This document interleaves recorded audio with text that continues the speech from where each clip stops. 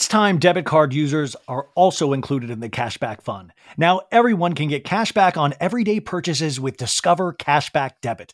That includes no fees, period. Check out transaction eligibility and terms at discover.com/cashbackdebit. Discover Bank, member FDIC. Rebag is a luxury resale marketplace. They have a curated collection of investment-worthy bags, watches, and fine jewelry.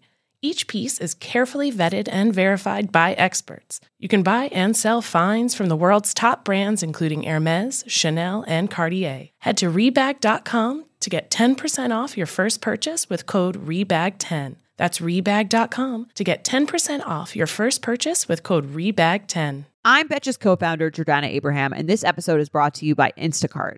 Your fever is high and the pressure to log in at work is too. But when you finally decide to take care of you, there's Instacart.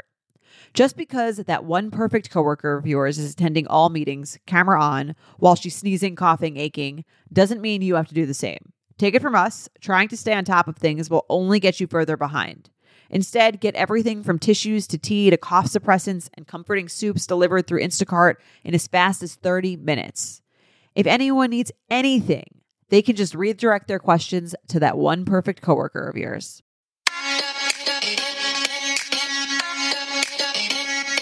Welcome to So Bad It's Good with Ryan Bailey, the podcast where we cover all the pop culture we love to hate, from the classic reality TV moments of the past and present to the latest Daily Mail headlines and everything in between.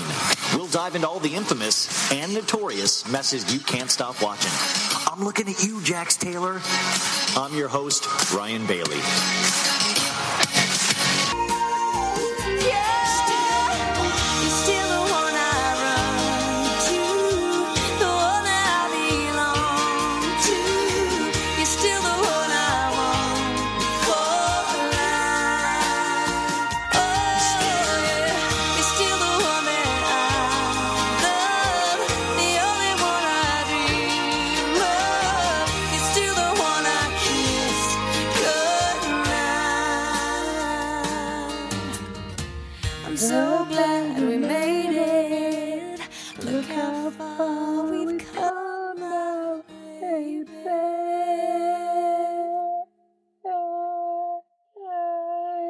What is up? Welcome to episode 27 of So Bad It's Good with Ryan Bailey. I am Ryan Bailey. How are we doing? It's only been a week, but I've missed you guys so much. It really does. It really does feel like it's been a long time because so much has happened. So much has happened in the world, in our TVs, in our lives. It is crazy how much time feels like it's passed in this past week, doesn't it? I mean, anyways, that was one of the most romantic songs you're ever going to hear in your life. It's called You're Still the One by Miss Shania Twain.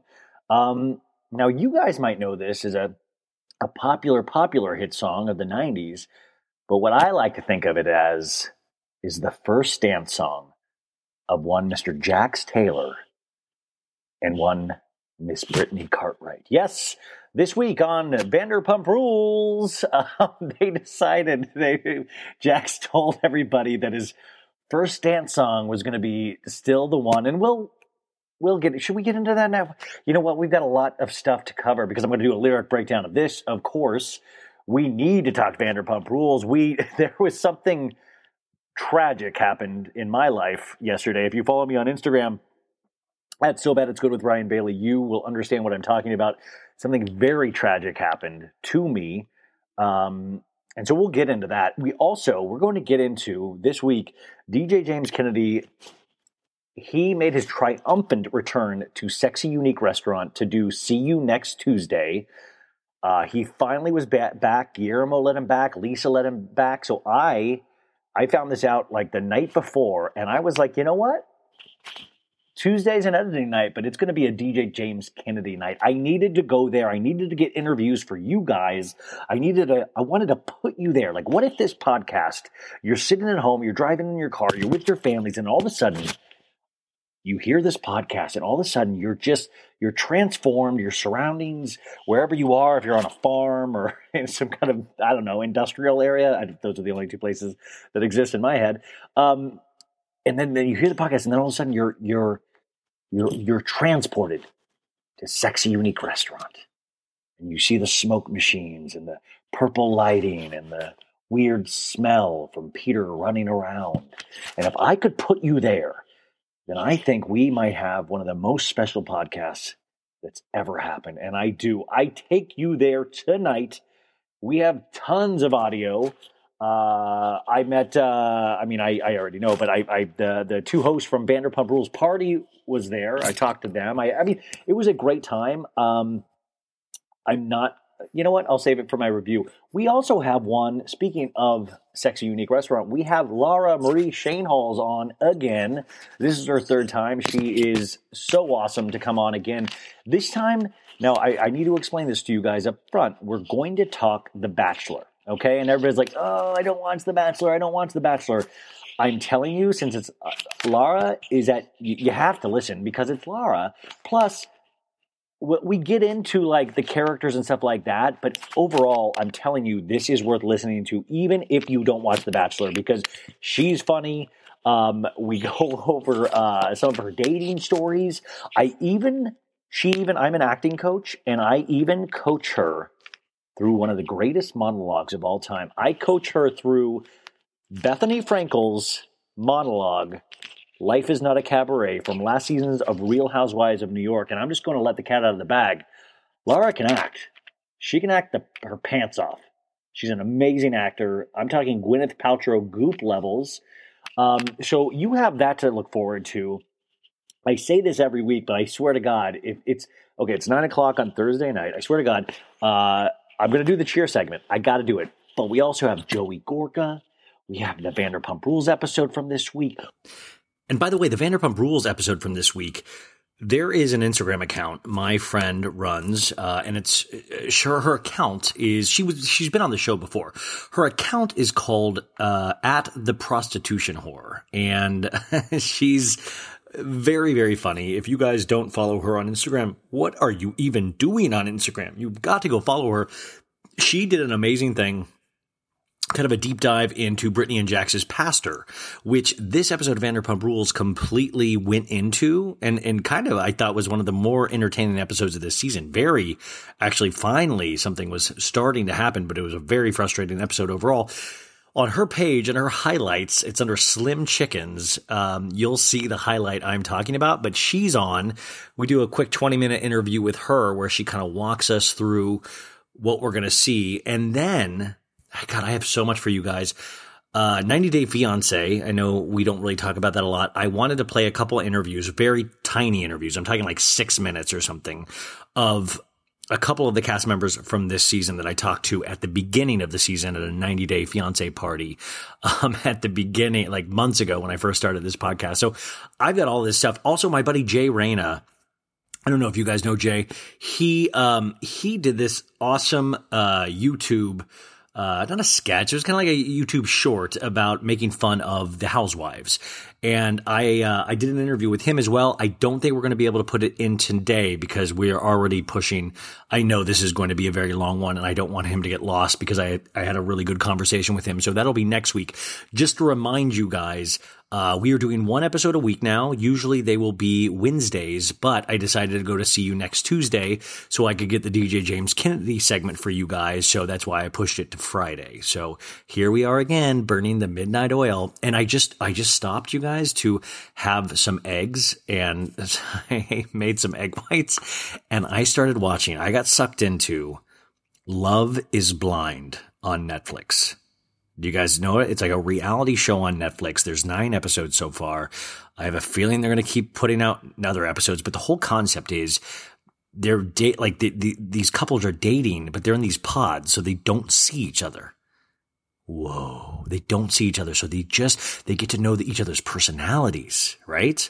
And then, so the first episode, it's batshit, you guys. It takes 25 minutes to get into, but then all of a sudden some guy out of nowhere tells this girl he loves her and he hasn't ever seen her. And he's like, I love you. And she's like, I love you too. And I'm like, oh my God, I'm fully in. Yes, I'll pay $2 extra for Netflix a month. I'm fully in. And it sucked because then I was like, flip.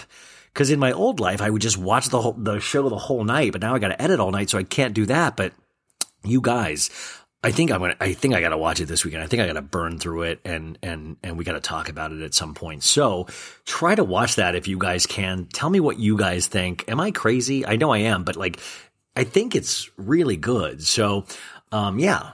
We've got a big one, you guys. Can you do it? Can you sit here with us? Can you be here? We are friends. We are chatting. Take me around in the car. This is going to be fun. Okay. I do want to mention a couple business things up top. So I noticed a review, most of them really, really nice on Apple Podcasts. If you haven't, please leave a review. Please leave a 5-star review and a nice review. Some people don't, and that's great. Everybody deserves their opinion, and it doesn't hurt my feelings, and it's totally great, and I love it, and I don't cry about it to my parents. But the one review that I really did like, just because it actually was helpful to me, there was a lady that said, "Hey, like the podcast, but I really would love the timestamps, because I do talk about timestamps." And I noticed if you're listening to this on Apple Podcasts on your phone, if you open up my podcast, you don't see the timestamps that I take so long to write. And so I was like, oh, okay. So it's a really simple solution, and I'm going to do I'll do a little video on my Instagram stories tomorrow, so it shows you. But you play the episode, it shows the episode picture and all the information of what it is. All you have to do is swipe up. If you swipe up, all the timestamps are right there. I had no idea. I had to watch a YouTube instructional video, because my first thought is just to throw my phone away and move. Sorry, guys, and start a new life somewhere. But then I thought, you know what? Why don't we just see if YouTube has a video? And they did. Just taking a sip out of my double big gulp. And then I've got my coffee right here. So I'm all caffeined up. You can tell. But anyways, all you have to do is swipe up, and the timestamps are right there, because she said, and I agree with this, is that not all of these segments are going to be for you. I'm trying to do a little bit of a variety show, and so I'm jumping all over the place. And as we continue, and as I get more of your opinions and thoughts, there are going to be changes in the podcast. There will be things that I want to try out, things that I take away. We've got a lot of segments, and things are everything is okay. This is my dream as a kid. My dream, I was the kid that would watch the Oscars. I remember watching as a little kid, Billy Crystal hosting the Oscars, and that was my dream. My dream was to host something, was to host the Oscars. I remember that. I remember having my toothbrush in my hand in the bathroom, in the mirror, shitting my brains. No, literally just looking into myself in the mirror and pretending to host the Oscars. And I did this because I remember Billy Crystal saying on the Oscars that he used to do that. So I used to do this. And I got to say, all these years later, this is my chance. This is me hosting my Oscars. And people were like, well, go fuck yourself. But so thank you for indulging me, because this is my dream. And it's not the Oscars, but you know what? Life throws you curveballs and stuff like that. So this is my Oscars, and I'm very excited to be doing this. So help me out by leaving me a 5-star review on iTunes if you can. Subscribe. Please tell your friends. Please follow me on Twitter at RyanBailey25. Please follow me on Instagram at So Bad It's Good with Ryan Bailey. And my personal Instagram is at RyanBailey25. So that's all that junk. I think that's all I need from you guys. Oh, I'm going to be doing some polls, I think, on my Instagram about certain segments and things that you like and things that you don't like. And I'm just trying to get a way to really see what you guys like as we go into phase 2 of this thing, and things are going to start expanding in different ways. And I don't just mean the time of the show. We know it's a long show. Thank you for doing this. Hopefully this is going to be entertaining. So. Oh, also, before I forget, I was on Mixing with Monty's podcast. You guys remember Monty? She was on a couple weeks ago talking about The Bachelor. I was on her podcast, a bonus episode, talking about the Hometowns episode of The Bachelor. I think that just came out tonight, Thursday night. So go check that out. I think it's a really great conversation, as always, with her. And I was on Jeff Epstein's podcast, Pop Goggles. Yes, Jeff Epstein, not the Jeffrey Epstein, Jeff Epstein. He has a great new podcast called Pop Goggles. Go check him out. He was so much just a pop culture maven like me, but just a younger guy, more energy. So go check out both of those. So that is the business. Now, where do we go from here? I do like music. Whatever you do not let Looks Like We Made It be your wedding song. Oh my God, that is my wedding song. Is that really your wedding song? Yes. Looks Like We Made It? That's your wedding song? She loves Shania Twain. Oh, sorry, I thought it was a joke. Why? Because we went through hell and back. Yeah, no, I know, but it's good. It's great. Because it's a song about proving everybody wrong and making it. Like after everyone's saying, "Oh, it's not going to work." Oh, no, I know, I get it. Now I get it. I thought you were kidding. No, is that really the song? Yes, it is. Yes, dude. It's not ironic. It's so much worse. Now I'm insecure about myself. No, it's great. It's a great song. I love Shania. For Jax and Brittany to dance to You're Still the One by Shania Twain at their wedding is just perfect. I love Shania. It's like, oh my God, you weren't going to make it, but then we proved everybody wrong. The very thing that Jax and Britt have forbidden people to talk about is literally written in the lyrics of this song. Right. No, I get it now. Wow. It is so rewarding to find out Jax Taylor is somebody that can interpret lyrics the way I do. And I don't sometimes have the best things to say about Jax, but I will say that maybe he's as talented as I am at interpreting lyrics. So let's see me, the old podcaster, go up against Jax. This is You're Still the One by Shania Twain. Now I got to remind you folks, I did get an email today, from a listener. Hopefully she's still listening, but she wanted to let me know, and I hesitate to pull the curtain up behind the show, but you guys know I'm joking when I do the lyric breakdown. Like I don't necessarily. She was probably a very big fan of Jessica Simpson from last week and wanted to let me know that Jessica Simpson didn't write that song. Louis Biancaniello, I know I'm saying that wrong, wrote that song, and it came out in the 1990s when Simpson was a teenager. She just sang the words her record label told her to sing. And she said her new audiobook, Open Book, has more songs that are probably more, what Jessica wrote and Jessica felt, and that I should do more Googling in my research. And I really, this is, so I hope everybody knows that I don't really think Jessica wanted to love somebody for 10,000 years. I think that was, so anyways, okay, moving on. But back to this song. This is You're Still the One. Now, right off the top, You're Still the One. It makes me think that whoever this person is talking to, they are in trouble and they are making an excuse to this person like, hey, don't worry. No. You're still the one, because they're scared they did something wrong. So they're already defensive and they're just grasping at straws. And then it goes, when I first saw you, I saw love. And the first time you touched me, I felt love. And after all this time, you're still the one I love. So it kind of takes you through the whole relationship right there.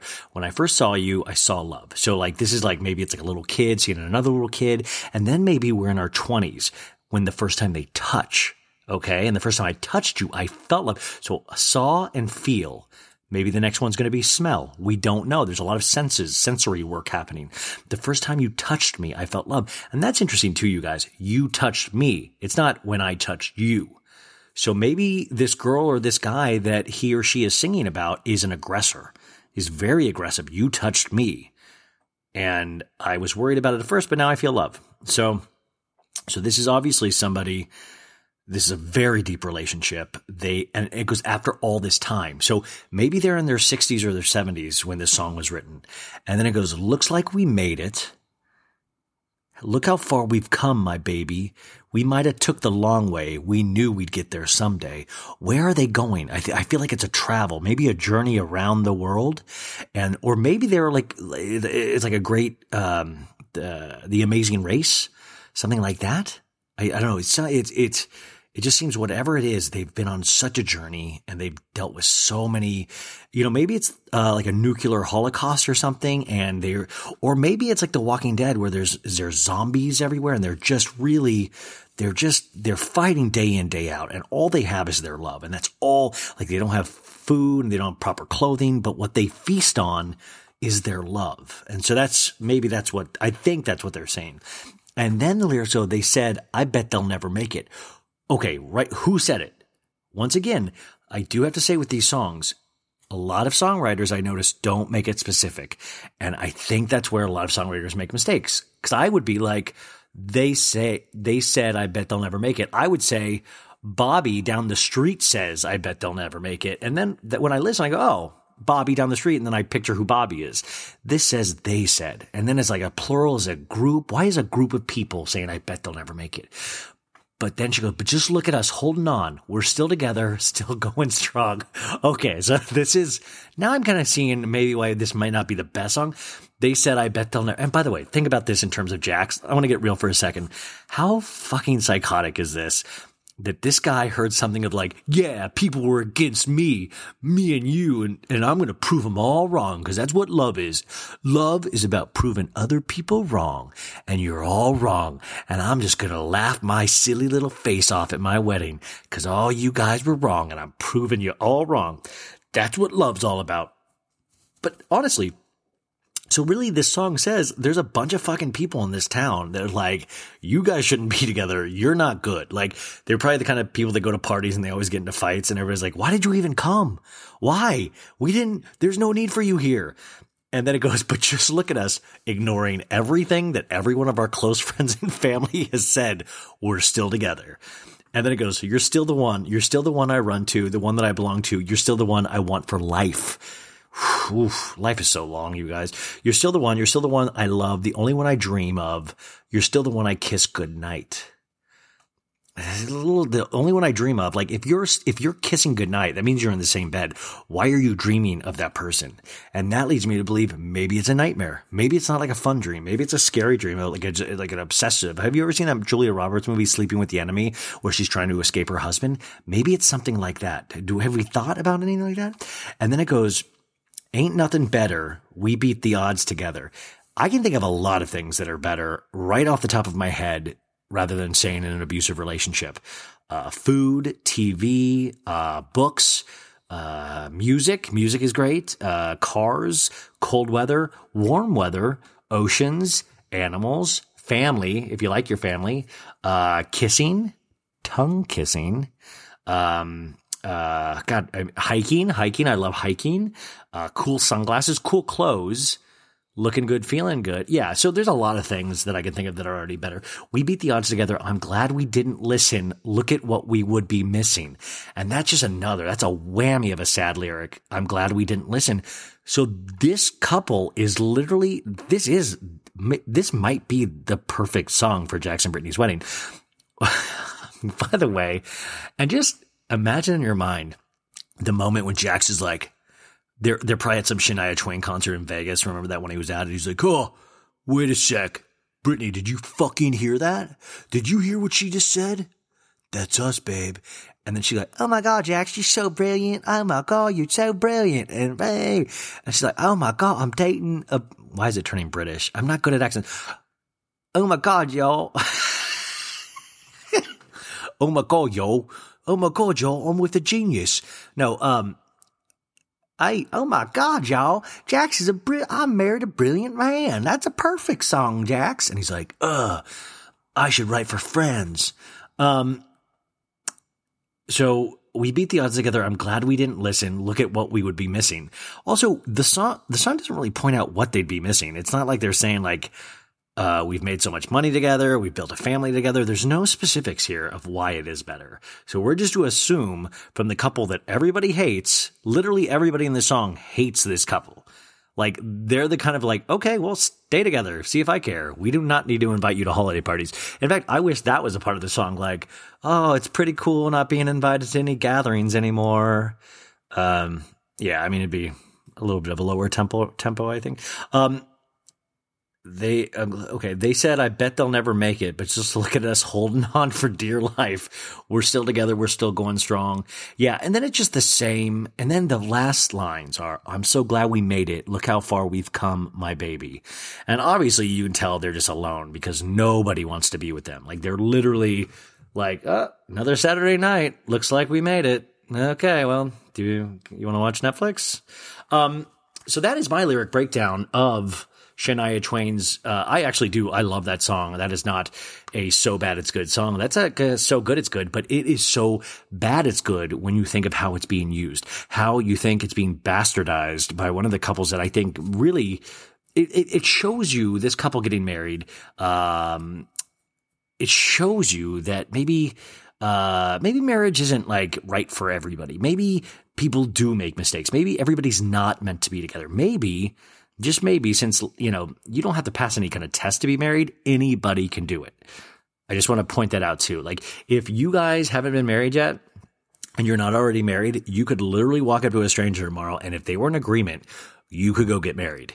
That's how easy it is to do. Now that I'm thinking about it, I am an officiant of weddings. I am officiating my two of my best friends, Matt and Jessica's wedding in October. I'm so excited. I take that so seriously. Like Peter, in this episode, he takes being a groomsman very seriously. I'm the same way with officiating weddings. I want to make it a special day. I wonder how much time as an officiant I'll have just to do me stuff. Like, could I do like promotion for the podcast during? Am I allowed to do crowd work? Can I ask people where they're from?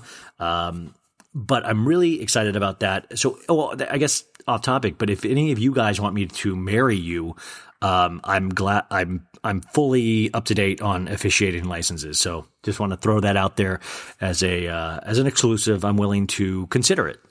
So that was that. So guys, I'm going to take you right into a lovely interview I did with Miss Lara. Guys, this is so bad. I have a weird twang because I grew up in Kansas, and I say certain words weird. And I don't say Lara. It's Lara, and I always say Laura. It's the way my mouth, and now I'm so paranoid about saying her name right. I never do. And I see her a lot, and I'm like, Lara, and Lara Marie Schoenhals. Lara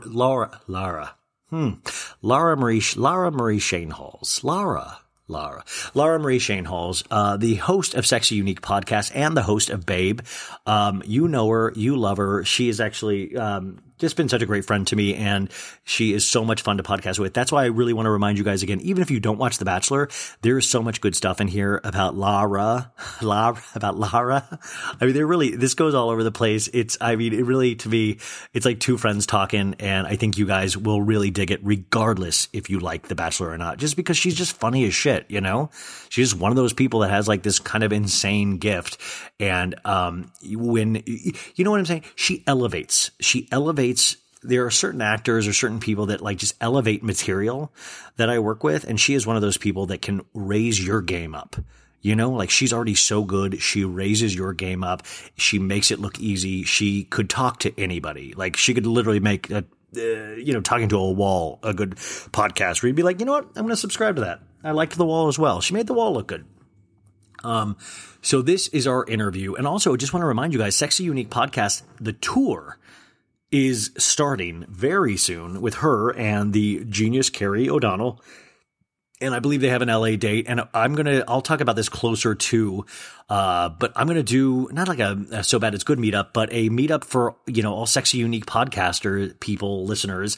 We should all meet up and have a few drinks, throw a few back before we storm off into the club to see which I think I've heard a little bit of what they have in store. And I think, regardless of like, it's already going to be amazing because they're there, but I've heard some of the things that might be there, and I'm telling you, it's going to be a very, very, very good, cool experience. So, so here is my interview with Lara Marie Schoenhals. I'm doing this a little earlier than normal, because I know, you guys want to hear her. And then on the back end, I'm going to let me just tease this. DJ James Kennedy. Yeah, check. 90 Day Fiancé, maybe, yeah, check. Cheer, yeah, maybe we'll do that, check. But guess what, you guys? And I'm going to leave it at this. Guess who got blocked by Jax Taylor on Twitter this week? Me. Okay, guys, you know her, you love her. This is she's kind of my Burt Reynolds at this point. Burt Reynolds was always on Johnny Carson like numerous times. The host of Sexy Unique podcast and Babe, Lara Marie Schoenhals. Thank you so much. Thank you for having me. It was so nice how you begged to be on again. Mm-hmm. It was. I love to come on this podcast. It's one of my faves to guest on. See it now. One of the only ones that will have me, so I'll take it anytime I can have the opportunity. Now, I asked you to do something today that I was very hesitant to ask because you already have such a deep viewing schedule, but I asked you to watch. At first, I texted you. I said, do you watch ABC's The Bachelor? I don't think I said ABC, but I wanted to specify for the audience. You mean ABC's The Bachelor? You're like, I'm glad you clarified. I watched CW's The Bachelor. And then we had fun back and forth. No, and you said no, but you kind of said. I've fucked with it in the past, and then it's a very long show, like episode lengths are very long. Yeah. And so that's part of my hesitation because time is money. But yeah, I've gone back and forth. There have been times I've been into it, times I haven't.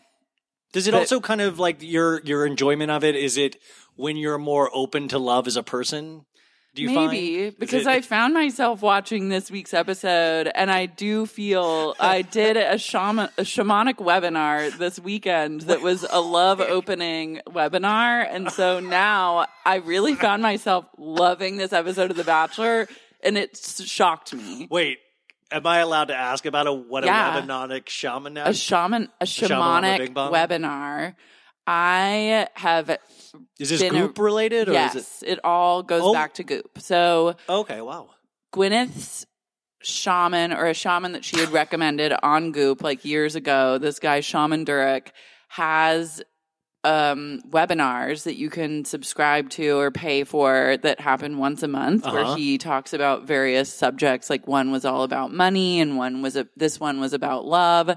And like opening yourself up to love, and then he does like his own shamanic like love opening cleanses on everyone in the webinar. I mean, he's like channeling energies and frequencies and like opening up the doors of your heart. But is it like Peloton where he's like, come on, Laura, I see you out there. Let's go. He sometimes is calling people out by name if they're like chatting on the sides or whatever. He's very engaged, but like I'm more of a lurker. I haven't started to like make my presence known, although it's like I am like in there. If he had to search through the audience or whatever and like find me, though I don't know why he would be looking for me.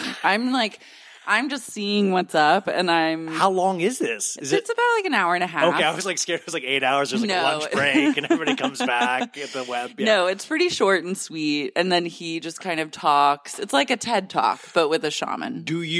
Is it get emotional at times, or you like find yourself It's gotten bawling? Very emotional for me at times. Like during or after when you're thinking about it? During. Yeah. This past one, I was like a little bit distracted, so I was like, a part of it, I was like walking Tony and just like listening on my AirPods or whatever.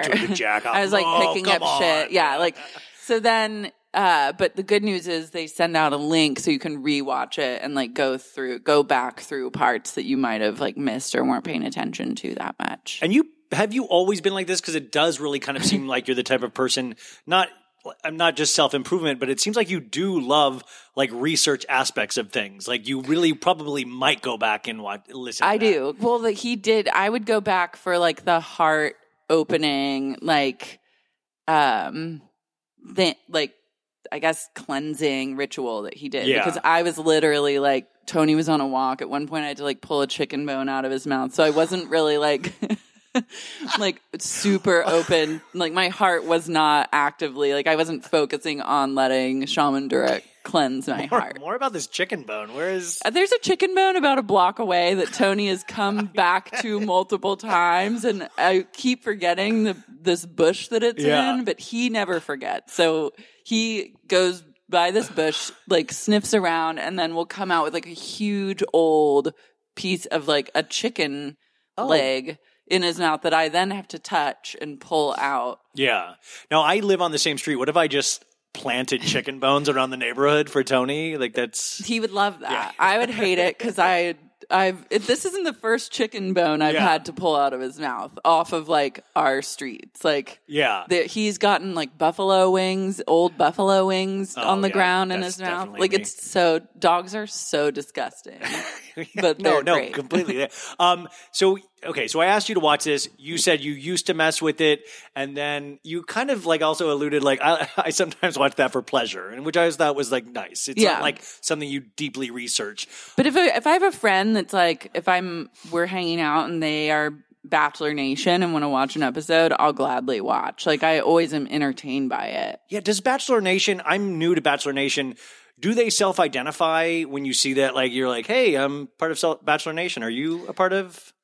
I think that Bachelor Nation, you just know. Yeah. You know what I mean? So, yeah. A knowing glance. It's a knowing glance. It's like the people at the end of Eyes Wide Shut that all like orgies. Yeah, or like the Gwyneth Paltrow song Home from Country Strong. She's like, finally. It's a 4-letter word. And then that's like Bachelor Hey guys, drink if you pick 6 minutes for Lara dropping a Country Strong reference.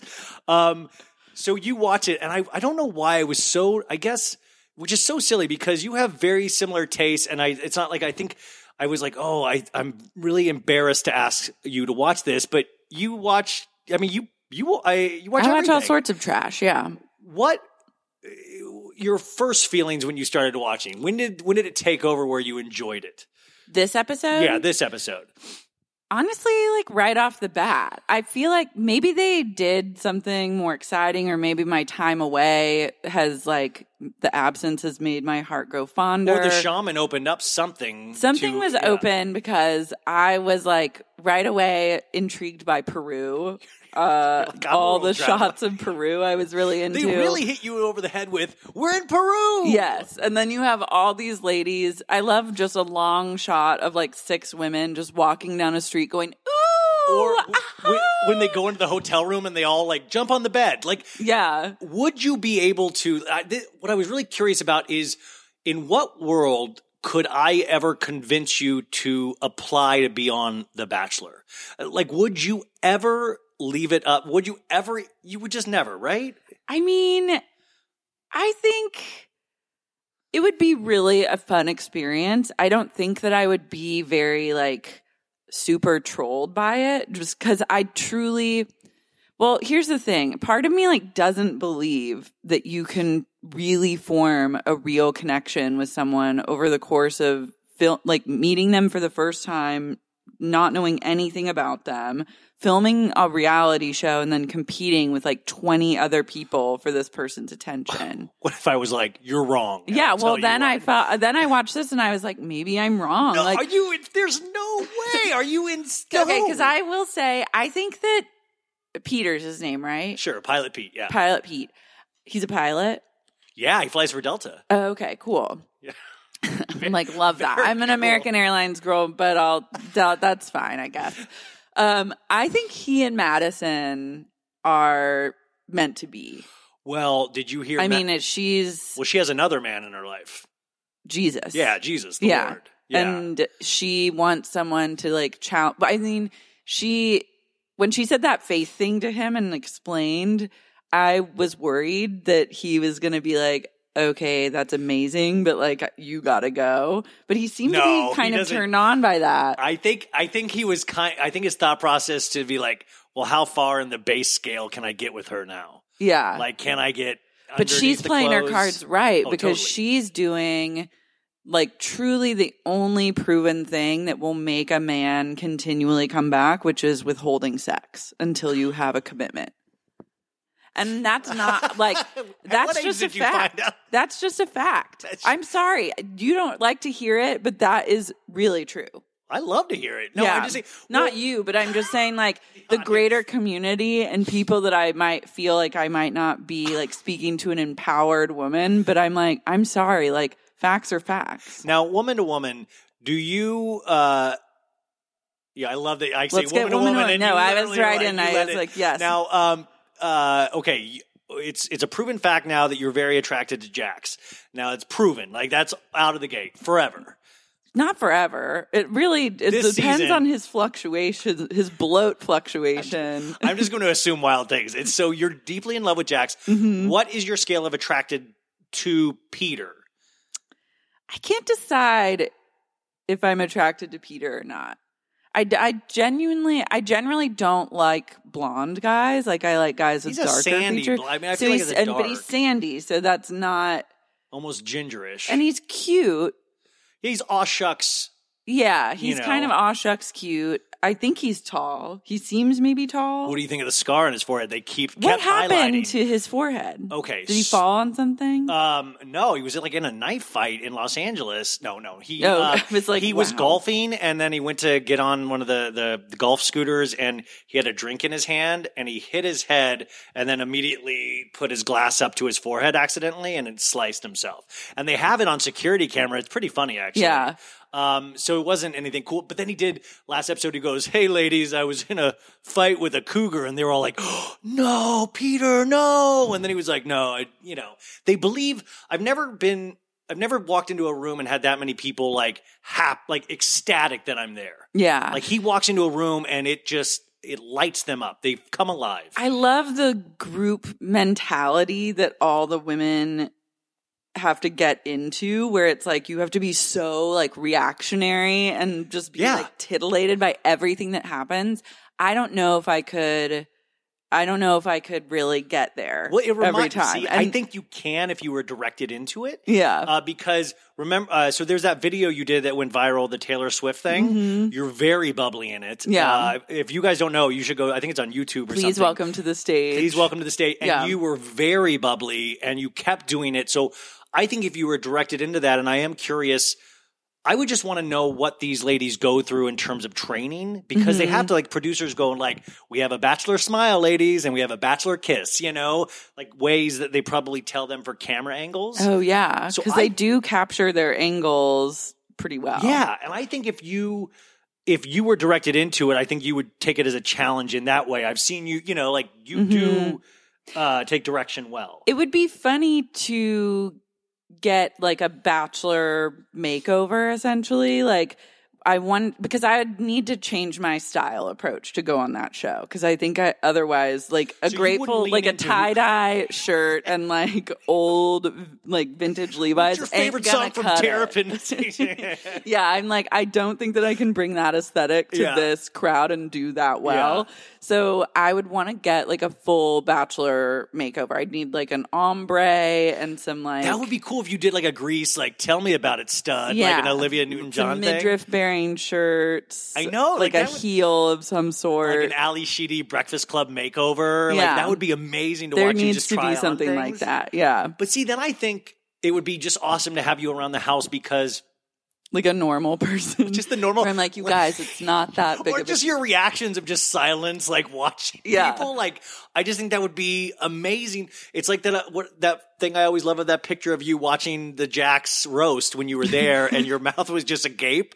And I would just love to be, you're the girl whose mouth is agape the whole time. I would be horrified most of the time, I think, but also like thrilled, because I love watching people be psychotic. Like, it really soothes me. Is there a chance that you would try to get the other girls to revolt of like, we don't need him, right? Like, he's not all that. Yeah, I think I would be like talking people off a ledge, or trying to kind of real talk them and be like, this guy's like kind of a loser. You got your whole life ahead of you. Yeah, I would probably be caught like behind closed doors, but my mic's still on, like talking a lot of shit about whoever the Bachelor was. You're always in the production booth. Just wanted to check in on you guys. What's up? Yeah, this is crazy, right? Like, was there a favorite of the night during this 2-hour episode in terms of women? In terms of woman, as Danielle Staub would say. Diane Staub. I was like, are you on a different basis with her than I'll tell you who I really reacted strongly in a negative way towards. And that was, is it Victoria? The one that was like the one that didn't want to be here? She's like, I don't know. Yeah, or the one who's just like crying and gamey all the time. Yes. Who's just like literally, like, I can't literally stand doesn't seem her. like she wants to be. I mean, it's like a weird. Like, she does, but she is like mad that she's not getting the attention she deserves. But she also is a person that won't ever say what her needs are. So then she's just like pissed off girlfriend all the time. And I'm like, if Peter doesn't see that being in a relationship with her would be literal hell on earth, he's a fucking idiot. But see, that's what's amazing is that it disappoints me in being a male, seeing like how easily we fall into of like this girl is not giving me anything. I need her so bad. Like what is the attraction there? Like she does not even seem attractive to me when she's acting like that, and she's just like objectively a very pretty girl. Yeah, I mean do you know she's the one that was wearing the White Lives Matter? She modeled for a White Lives Matter company, and it just came out a couple weeks ago. Perfect. Yeah, so I love that. That's who she's. That's who she is. And I say yes to just about everything that comes my way, but I will say hey, that Ryan, I would put in a draw Photoshop line there. of Lara in a White Lives Matter. But they had that moment at the very end where she did try to pull it on him. She's like, I'm just. You know, he's like, are you upset at me? Like, what did I do? She's like, you're always in a mood. I'm like, literally, you're projecting your own exact actions onto this person that he has one mood. And that's just like, aw, shucks, like, I'm a cutie. Well, all shucks. And like, this wasn't as handsy of an episode as it's been in the past where he really tries. He loves rolling around. He's a huge roller. And that's why, but I don't know if he's directed into like Bachelor's role. Yeah. And also, or like he's like a roll around, and then I imagine that there's lots of dry humping that's going on. Oh my God. He loves a dry hump. So I've talked at lengths about dry humping on this podcast, but I really have. Like, remember when we were like young and that was like the thing? Yeah. Like before you were. I still love a dry hump. But that's what I was wondering. I was wondering, has dry humping completely like, is it cool again, or is it because there's like chafing involved? It's always been cool to me. I mean, it's less chafe for a woman to worry about than a man. Yeah. I've been in situations where I've dry humped someone for too long and they were like, I can't go on like it's like, Stephen Hawking, please let me go. I can't. And like he was in a wheelchair. I just really got in there and took full advantage of the situation because I knew he couldn't run away. You're a beautiful star. No, I mean, I feel for men because dry humping is not ever going to be, I don't think it's good for them as it is for a woman. And it's a very safe sexual activity for a woman. Well, I was telling the story in this when I was in high school, my high school girlfriend, like when we first started dating, like we were in their like bunk room or playroom where the like kids TV was or something. And we were dry humping. And then all of a sudden, I heard a cough and her mom was like standing at the door.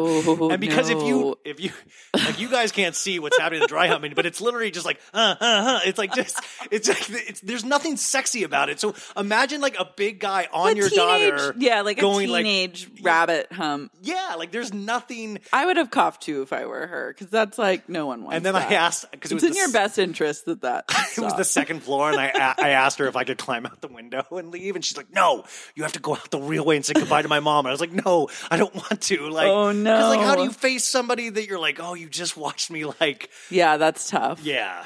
But anyways, I'm glad, because I think as you get older too, like dry humping doesn't exist because I don't know if the thought process is of like, well, I guess we should just have sex. Yeah, I think dry humping's really underrated. Is there something romantic about dry humping? I think it's slow. I think it's like, when I say dry humping, I mean more of like a sensual grinding with your clothes on. I don't. I mean like a jackhammer. Like actually like just a rabbit hump. Yeah, you mean like Tony style? Me and Tony, we lock eyes. We understand each other. He does it to the air. So do I. Is there a good candle for dry humping? What would you? Is there a? I think any candle that gets you in the mood is a good candle for dry humping.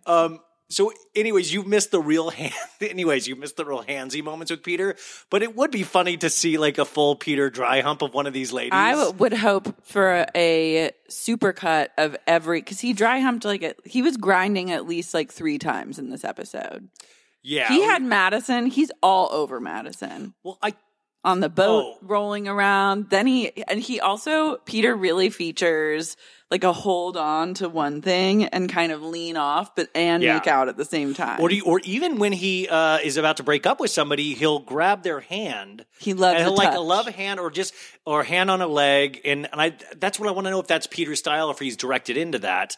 And I don't know. So what I read about this season is that it's not a great season. People don't like Peter because he's a pussy, which he really is kind of a pussy. He doesn't seem to be able to stand up for himself in any fashion. Really? Oh yeah. I mean, I don't think you'll go back and watch, but he's not. I might, but I'm definitely watching from now on because I'm hooked and I need to know how this all ends. And the home visits look crazy. Madison, so you missed the first episode when we see that Madison's dad was her coach on every team that she's ever been on. Okay. And it's kind of like her guy, you know, like not like I'm not being weird, but she's a daddy, she's a daddy's girl. Big time. So like that's going to be interesting between Madison's dad, God, and Pete. I mean, that's like a huge triangle, you know? The Father, the Son, and Holy Ghost.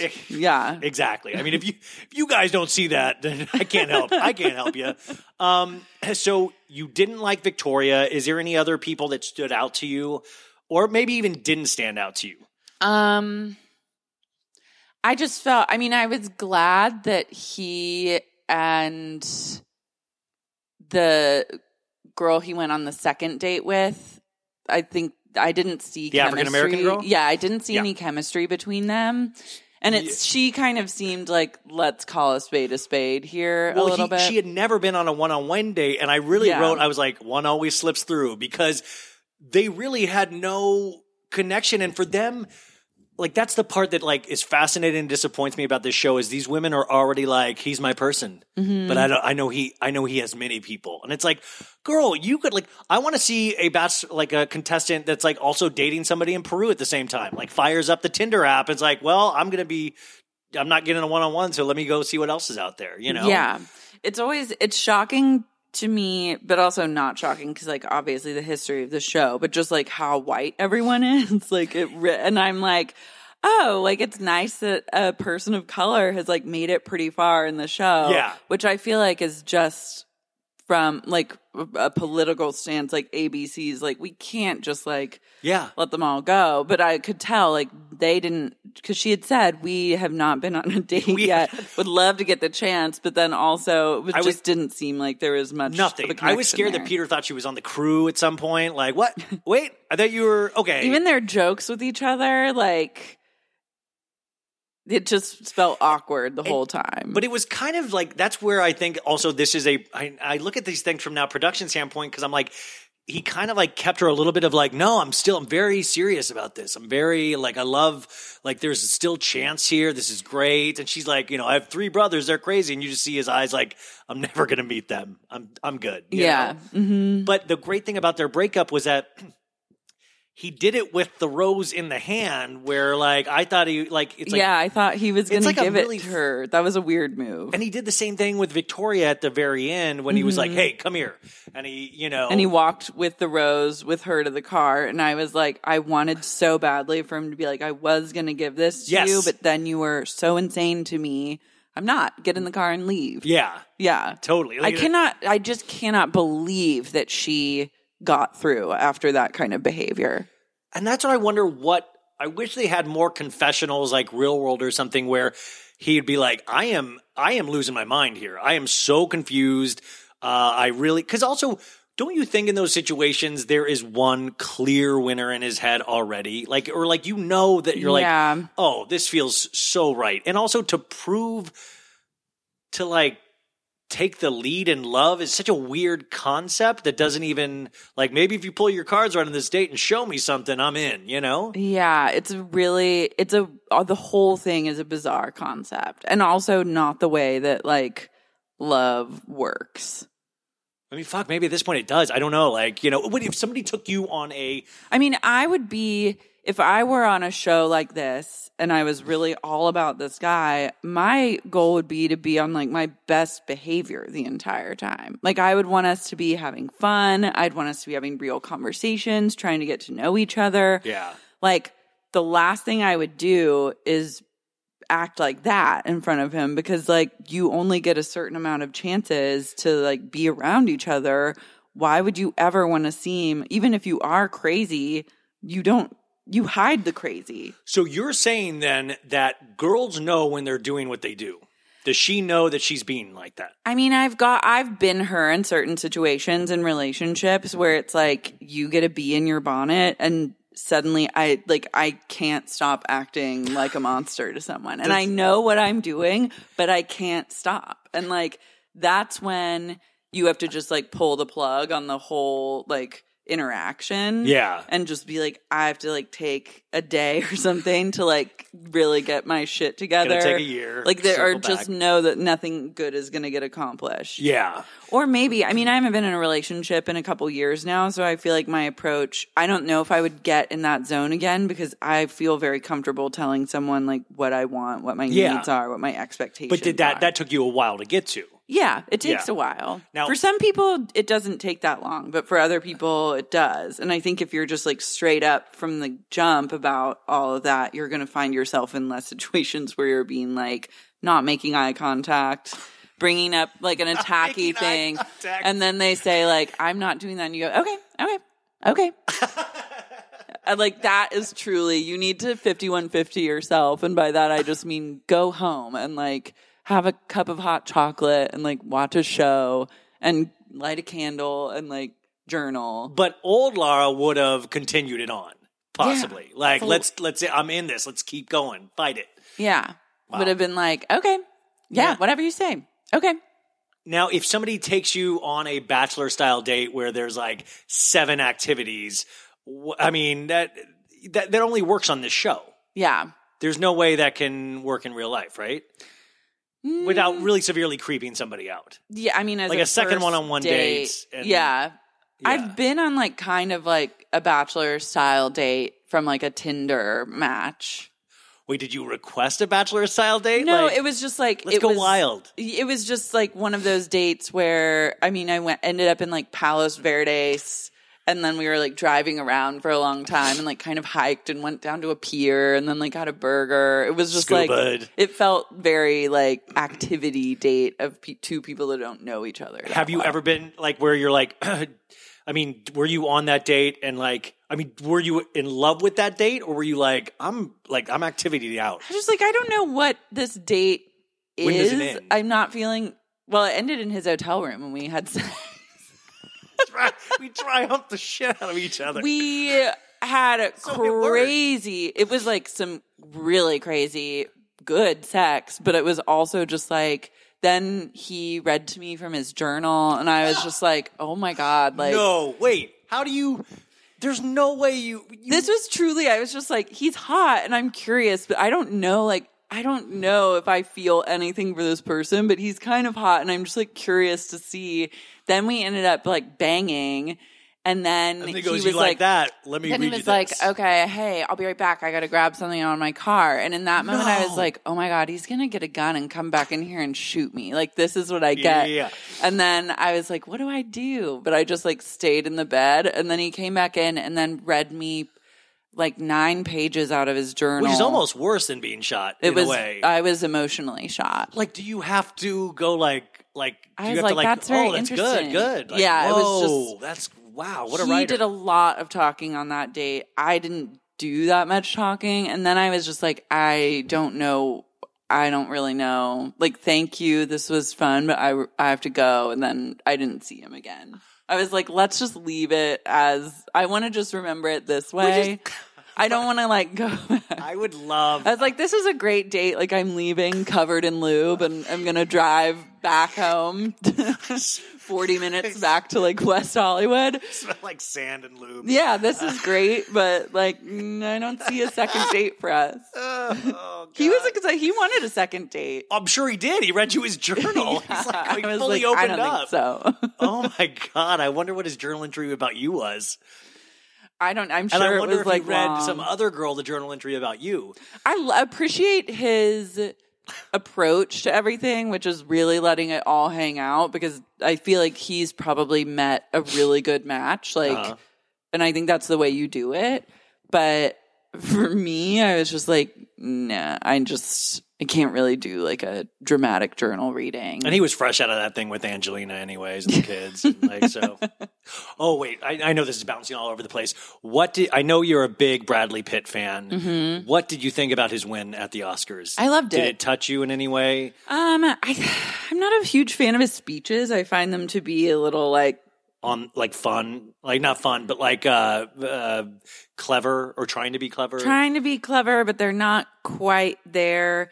There's something very sad about him, which I do find really attractive. I like that too, actually. And I think the speeches are kind of a reflection of that, of some sort of inner turmoil. I'm happy to see him win. I like to see him embraced back into Hollywood. I think everyone in the biz has really rallied behind him in his time of need. You sense that of yeah. I like the thought of somebody coming out here from Kansas or wherever, and he was that guy that just picked up out of nowhere and he made it. I feel like after living out here for 11 plus years, you see so many Brad Pitt types, and I don't think the landscape is such that you can make it like that anymore.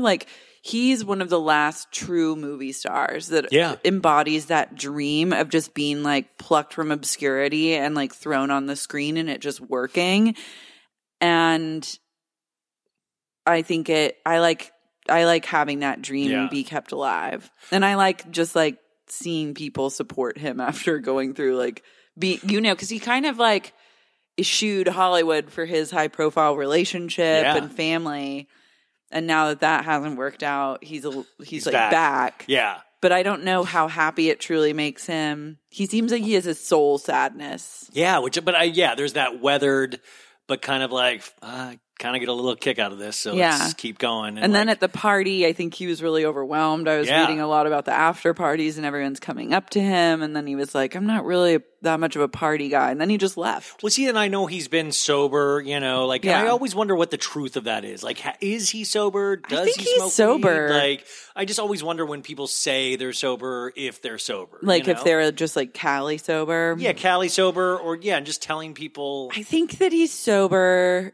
And I could see those types of parties just not being that much fun. Well, think about it. If you don't have a couple of drinks in you, it can be anxiety inducing around the biggest, people that you see on the screen and stuff. And also just flat out boring after a while. He's been doing award season for 8 months now. Yeah. And then you just are getting constantly approached over and over and over by pictures, for people that want to congratulate you or talk to you. And it's just kind of okay, I can see at that level where he's at that you're just it's very empty, all of it. Yeah. And meaningless. I mean, and he even thanked his kids. He said, my kids color everything I do. And I really liked that. I was even Maddox. And I thought to myself, I was Angelina's not letting them watch this. Dude, that was... she took all the TVs out of the house. She's night. I was kind of I was kind of thinking I bet she's maybe a hair I'm glad for him. And then he mentioned the kids and she was like, fuck you. You have no right to mention those kids. I'm truly just what? I want a tell-all. I need whatever happened on that private jet. That's what I want. I think what happened is just a teenager and a father getting into a fight. Well, and I heard he was wasted and that's what got him to And if there's drinking. Substance abuse that's happening, obviously any sort of argument is going to be exacerbated and get even uglier than it needs to be. And it probably got really ugly. For Maddox, it's that's not his biological dad. And that is a man that came into his life way later in life, at 8 years old or something. Yeah, him and Angelina Jolie were already a unit. Yeah, I don't know how much he identifies Brad as being his dad or if it's more of a stepdad type of thing. So there's probably all this tension around that. And then you add alcoholism or any sort of addiction to the mix and it's just going to be even uglier. So it's I think probably things got really real. Yeah. But now what's crazy to me and what makes me really sad is when parents have really ugly divorces and the kids and custody battles over children. Because I just don't think, barring sexual, physical emotional verbal abuse that's like ongoing from a parent that's not willing to change. Yeah. I don't think that should ever be something that you argue about. No, I mean, Like, I feel like that's almost hands off, but I always think that it is close. I don't think anybody in life, I mean, I was actually with one of my really good girlfriends this past weekend in Arizona who has been divorced from her husband and they have a child. And she really does hold true to that, like, we don't speak badly about each other. In fact, she was talking about her daughter coming up to her at one point and saying, like, did dad cheat on you? Is that what it is? And, and she was like, she's like, all I can say to you is that we both love you so much and everything when it comes to you is perfect, but there are certain things that are between me and your dad and they're nothing to do with you or our love for you, and it was like really fascinating to kind of hear how she spoke about this. But I have to imagine most people aren't that, they'll talk shit all day on each other, like I picture Angelina totally talking shit about Brad Pitt. Well, and also didn't her parents have like a really tumultuous marriage and like they didn't talk for a long time. So it's probably modeled to her from childhood of like how that dynamic plays out once there's like a fractured marriage and but I just have to bring it back to my queen Gwyneth with conscious uncoupling and like trailblazing as per usual with keeping a friendship and you don't have to be buddy, but staying on the same page when it comes to raising children, even if you're not in a marriage with each other anymore, is so important. Like for just stability purposes for kids and like you model for them, like you're modeling like love for them. Yeah. And if they're getting two different messaging, it's like as a person that grew up with like two very different parental styles and never on the same page and like a very tumultuous and like difficult divorce. Oh yeah. I mean, that shit really fucked me up. Yeah. Yeah. It is weird. Like the older you get, you really kind of realize you keep getting chances to improve yourself or to deal with situations better. These same situations keep presenting themselves almost until you figure out sometimes the right way to handle it. It's a pattern always that you just repeat and repeat until you and you're like, learn. oh my God, I'm completely a part of why this pattern is happening. Yeah. You're the common denominator. God, we just talked way deeper than The Bachelor ever has been. Like literally this would blow Peter's fucking mind. But that's what I love is it really, all these kinds of shows inspire that deeper dialogue. I mean, I think that's why people love them so much, even if they're just like, I'm entertained and these people are crazy. Like it's speaking to something way down there. Well, I do get scared sometimes when the people that watch it that are like, I want them to find love forever. When I'm like, I think I'm at a point in my life where I was like, there is no way that he will, like, if he picked any of these people, there's no way he will wind up with any of them in the long run. Yeah, I don't see there being like a long-term. Yeah. The only real long-term relationship I could see him in is one with Madison. If he was truly like, let's give our lives to the Lord. And like, and he gave into that. Yeah, I think that could work because that's a really good way to like ground your marriage and just be like, marriage centric. Oh, I've talked to you about my sister about this. Like that really is like the Lord is the other person in their relationship. Yeah. And so and it's all done through him. You're in a throuple with God, then I mean, I guess more power to you, but I don't identify with that as being like I wonder if any guys are like, I wonder if Peter, there's the potential of him getting jealous of God, of like, what's this dude have that I don't? Like, maybe. like is there any She has a God fetish, clearly. Like, what if I find out I mainly have a Christian audience right now and I just lose everything? Like, well, that's what I think also is interesting about someone like Madison is like, obviously The Bachelor wants to cater to I'm sure there's a very huge Christian audience for the Midwestern show. Yeah. And so like that is scratching an itch that they love to see. Yeah. Cause I was wondering, oh, there should be a group date where they try to go free, like political dissidents. You're never going to see that kind of thing on The Bachelor. It's always going to be like, I do love that you kind of mentioned the being excited to go on the dates where like he was on date with one of them and they're like, had to like, oh, let's skip rocks. Like it's like literally prop comedy. Insane. They're like trying to find anything to work with. They're like, oh, paintings, and they have to be excited about everything. Yeah. Madison was like that at first where they literally like threw a rock into the water and he's like, just do it. And she's like, ah! And then threw it, and I was like, "Oh my God!" It would exhaust me to try and be. they all love to jump on him and wrap their legs around him. And wait till you're a year into an actual relationship. There's not as much jumping. There's not as... Only if you're like long distance and you rarely see each other is there going to be like a jump situation. But it does set up those great things where that's another why I wish people wore body cams on the daily, where we could see a year later where he's like, I remember when you used to just run and jump on me, and now... Yeah, and like when the excitement wears off and you're not traveling internationally and jet lagged and like hungover, what then? Yeah. And I mean, I feel when like he's actually a pilot for Delta, what then? You know? But that could be good because if he's traveling all the time, then there is at least a little bit of distance in the relationship to make it exciting when they do see each other. Yeah. What's the blonde's name?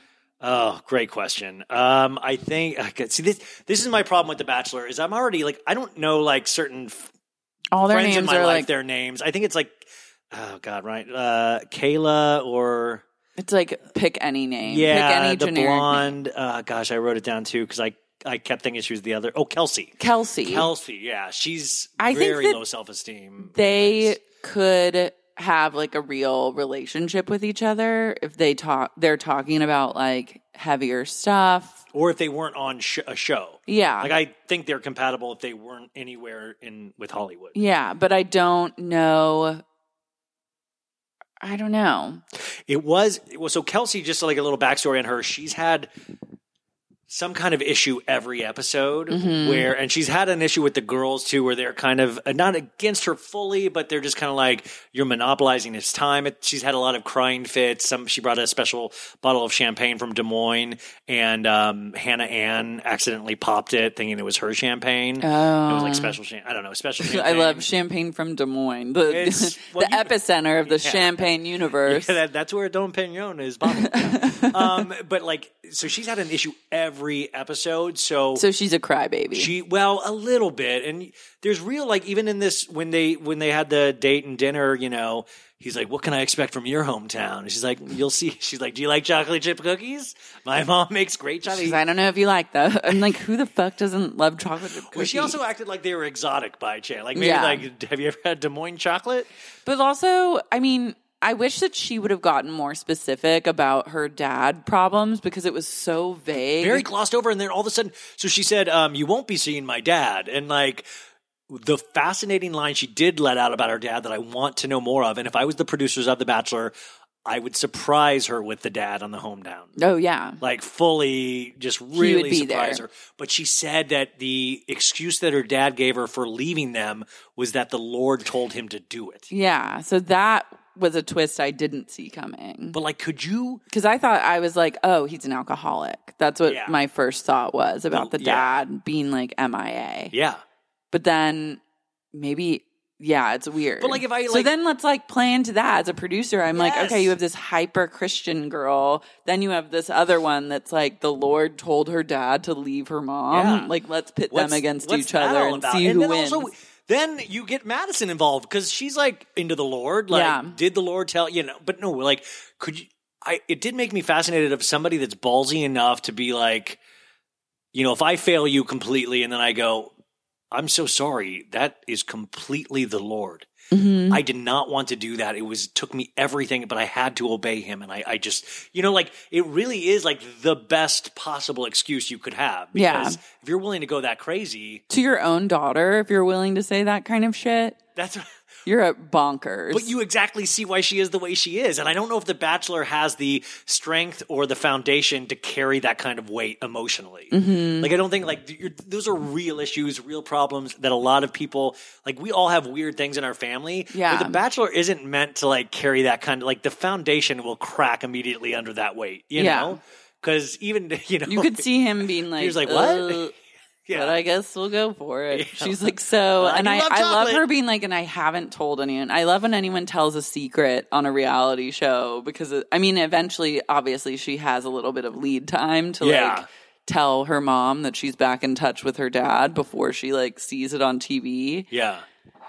But it's a funny way of revealing that information. And then he gives her the flower, Kelsey, the flower, the rose. Mm-hmm. He gives her that the daisy. flower. He gives her the daisy. That old flower that they he have. gives her the vape. And and she's the jewel. She's crying. Will you accept this jewel? But it plays into that thing of like the man giving the woman validation immediately, and like them, like he pulls out the rose and she's like, no, and he goes, let me do it, and he's like, no, just come here, come. Like she's so excited, and then they do like the talking head, and you can tell she's been crying. Like he's like, I knew you needed that validation, so I wanted to give you this validation, you know? And like there's something so bizarre to me about a woman wanting a man or anyone's validation, or I guess a guy too, but like of that being accepted on the show fully is that the man gives the woman validation. Yeah. I mean, I think that's the whole point, is that you get rewarded for vulnerability. Yeah. But it's like, I wonder if this show is just training women in the Midwest. Produced vulnerability. Yeah. But like they totally buy it. It's interesting because I feel like there are different women scratching different itches for him, because she clearly wants like a savior. So he gets to feel like the big, strong man that gets to be the like savior in this situation and like take her out of whatever pain she's been going through. And then someone like Madison is like an innocent, like sexy, innocent, like pure servant of the Lord. So then it's like exciting to think about defiling her, but then also it's like there's something very sexual about positing a relationship to be like, we want to challenge each other and like grow stronger in our faith and like all that kind of stuff. And I think there is something to be said for somebody that you don't fuck with Teen Mom at all, right? Not recently. But like remember, like Farrah Abraham, right? Yeah. Like remember, like part of her thing was that she was, believed in God, so she didn't have sex, but she had anal sex because that didn't count, which is just, that's like such a heavy sentiment, like, but it does feel like there is a certain energy, and not bagging on virgins at all, but there is a very sexual energy about a virgin at this age, Totally. Like and he must it's like pheromones, like just freaking him out. Yeah. It's like that you're going to drive guys crazy with that. Like I would not be surprised if they ended up together. Yeah. I mean, because she is to me, the front runner out of all of these girls. Yeah. And then the other two. So you got Hannah Ann, who is like a little Hannah pixie Ann. doll. Yeah. What's her deal? Because we didn't see that much of her in this episode. So Hannah Ann is a model from, I believe, Arkansas, and she's another one that's very close with her family, but she's modeled for Giovanni. Okay. Giovanni. Oh, yeah. She's modeled, but she's like been like a teen model. I think she might have messed with pageants a little bit, but you can't get a beat on Hannah Ann except that she looks perfect. She looks but I wouldn't kind even of say like sexy. Madison. I kept getting them confused with each other. She looks like a little like if John Bonet was allowed to grow up with dark hair. Yeah. Like there's something like really perfect about her, but you can't get like we were talking about how we thought you thought Danica was a cyborg last week on Sex Unique podcast on Vanderpump, and I get a lot of cyborg energy from Hannah Ann. Yeah, she does have cyborg energy. Or there was a show called Small Wonder when I was a kid, where it's like a little robot girl, and I feel like she is learning, or like she was made human recently, and she's just learning how to feel emotions. So she doesn't like that list. She gave Peter. Oh my God, that list was crazy. She gave him because she knows she was on the chopping block because she wasn't giving him anything, you know? And so she goes, do you have the list? Okay, good. I need to relive How this. embarrassing as an older man to like be like just up on your TV, like trying to get the clearest picture. I want the list. Read it. This is going to be a little, let me find the clearest picture I have. Okay. Things I love about Peter. And it has, under the eye, it has a heart. Like as the dot, the heart. It says 1, you make time for me. By the way, they've only been made so much time for you. It's like you spent 5 minutes. They've been on 2 one-on-one dates. Yeah. 2, you challenge me to be the best I can be. 3, your ability to always make me smile. The most generic list. 4, you saved me from human trafficking. No, let me see some highlights. You make me. Oh, we get to be silly together. That was a big thing. Your love for family. Your endearing hugs. Your love for family. You encourage me to be vulnerable and to not hold back. Your understanding nature. Oh, you make me feel beautiful even when I don't feel beautiful.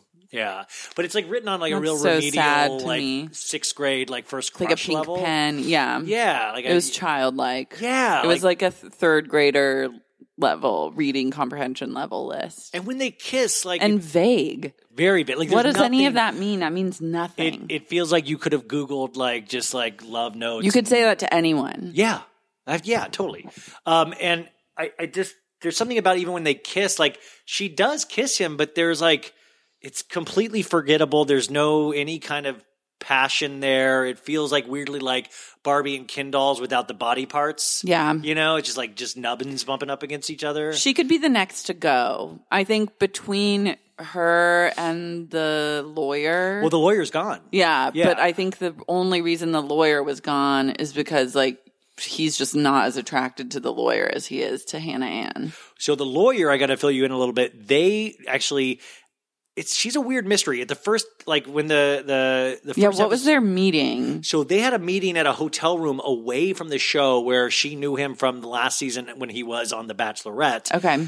And I don't know, also a little backstory. Do you know that so Bachelorette, he was on this girl Hannah's season, a different Hannah, and they had sex in a windmill 3 times with him and the Bachelorette. Wow. So he's like on really, a date.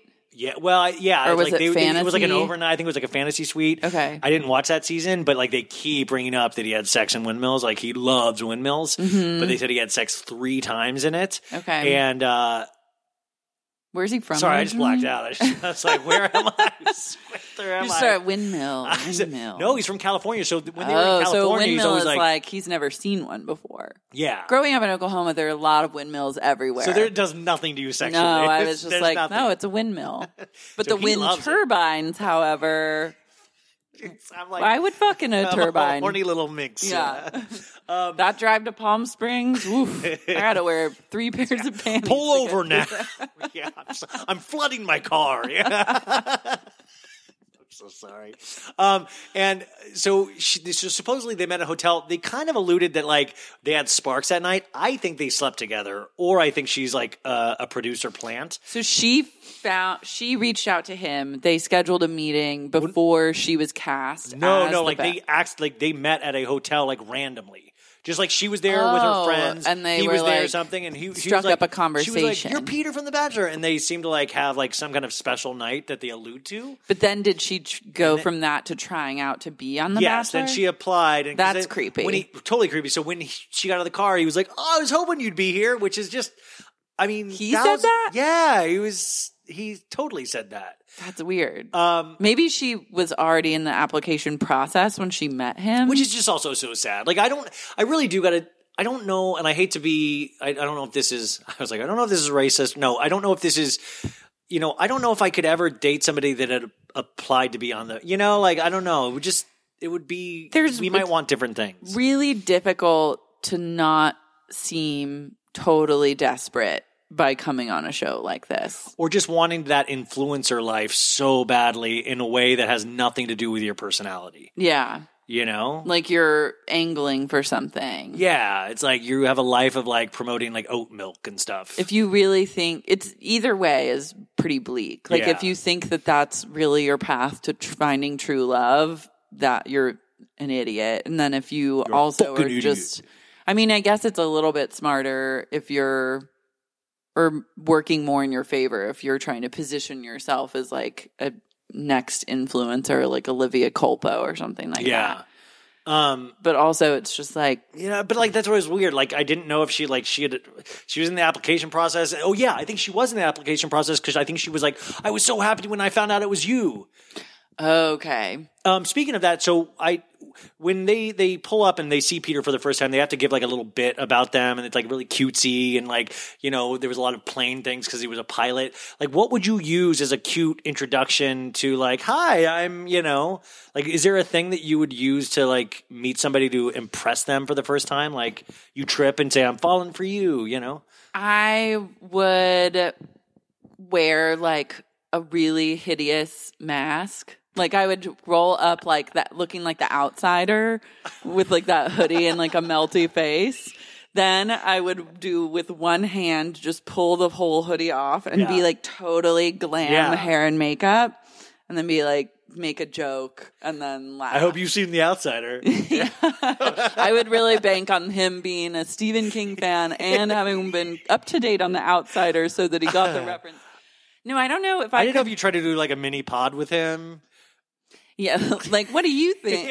I think I would just have to be, I don't know if I could pull off like a cutesy thing. Yeah, that's what like, that's, I think like or a lot of my... Or maybe if you wore like airline wings with like your name on it, but even that is like... There were a couple girls that did the airline wings. Mm-mm. Well, that was like, I always try to picture my friends that are girls like doing that, like, because I know a lot of them, it would just pain them so much, and I think that would be fun to watch. Yeah, but you don't, like, every girl, that's the other thing, they all seem so pumped to be there that it's like, I just would love the refreshing one that just didn't want it, like, that just been like, oh, she's totally feeling forced into this, you know? I think I would just try and be like channeling as much confidence as possible and just like strut up and do like a handshake and a quick hug and be like, I'm excited, like, try and keep it real. So with the lawyer, though, that he actually sends home, she kind of has this, like... She's a bad attitude as well. Very bad attitude, but it kind of just like, hey, it's been real fun getting to know you. And like, but then afterwards she was talking... I hope you have a lot of stuff to figure out. Well, then I didn't understand her whole monologue kind of about like, well, you know, I'm like, I've got big things going on in my life. And like, I guess he's just, it's kind of weird. If that's what he wants. Like, but like... Wow, he's kind of a child. Like, it almost seemed unbelievable to me. Like, it almost, I think that she was actually, like, maybe more hurt than like, there was a lot of bravado going on to mask, like, because I think she really thought, I'm going to get this rose, or, like, I've got it in the bag. And I think when you get overly confident like that, there's nothing more fun as like a producer than to just like take someone out at their like peak confidence. I do want, like, that's what I would love to know, the producers, like, just like betting or being like, what can we do? If there's one like Iceman from Top Gun, he's like, watch this, you know, like somebody like rooting against people behind the scenes. Yeah. I think when you get too cocky, that's when you're most vulnerable to being just like X'd out of a show like this. Yeah. So you got to just like keep it chill, but also be very open. I think not drinking alcohol, but pretending to drink alcohol would be the best, like, would you strategy. try to get other girls wasted and you sober? I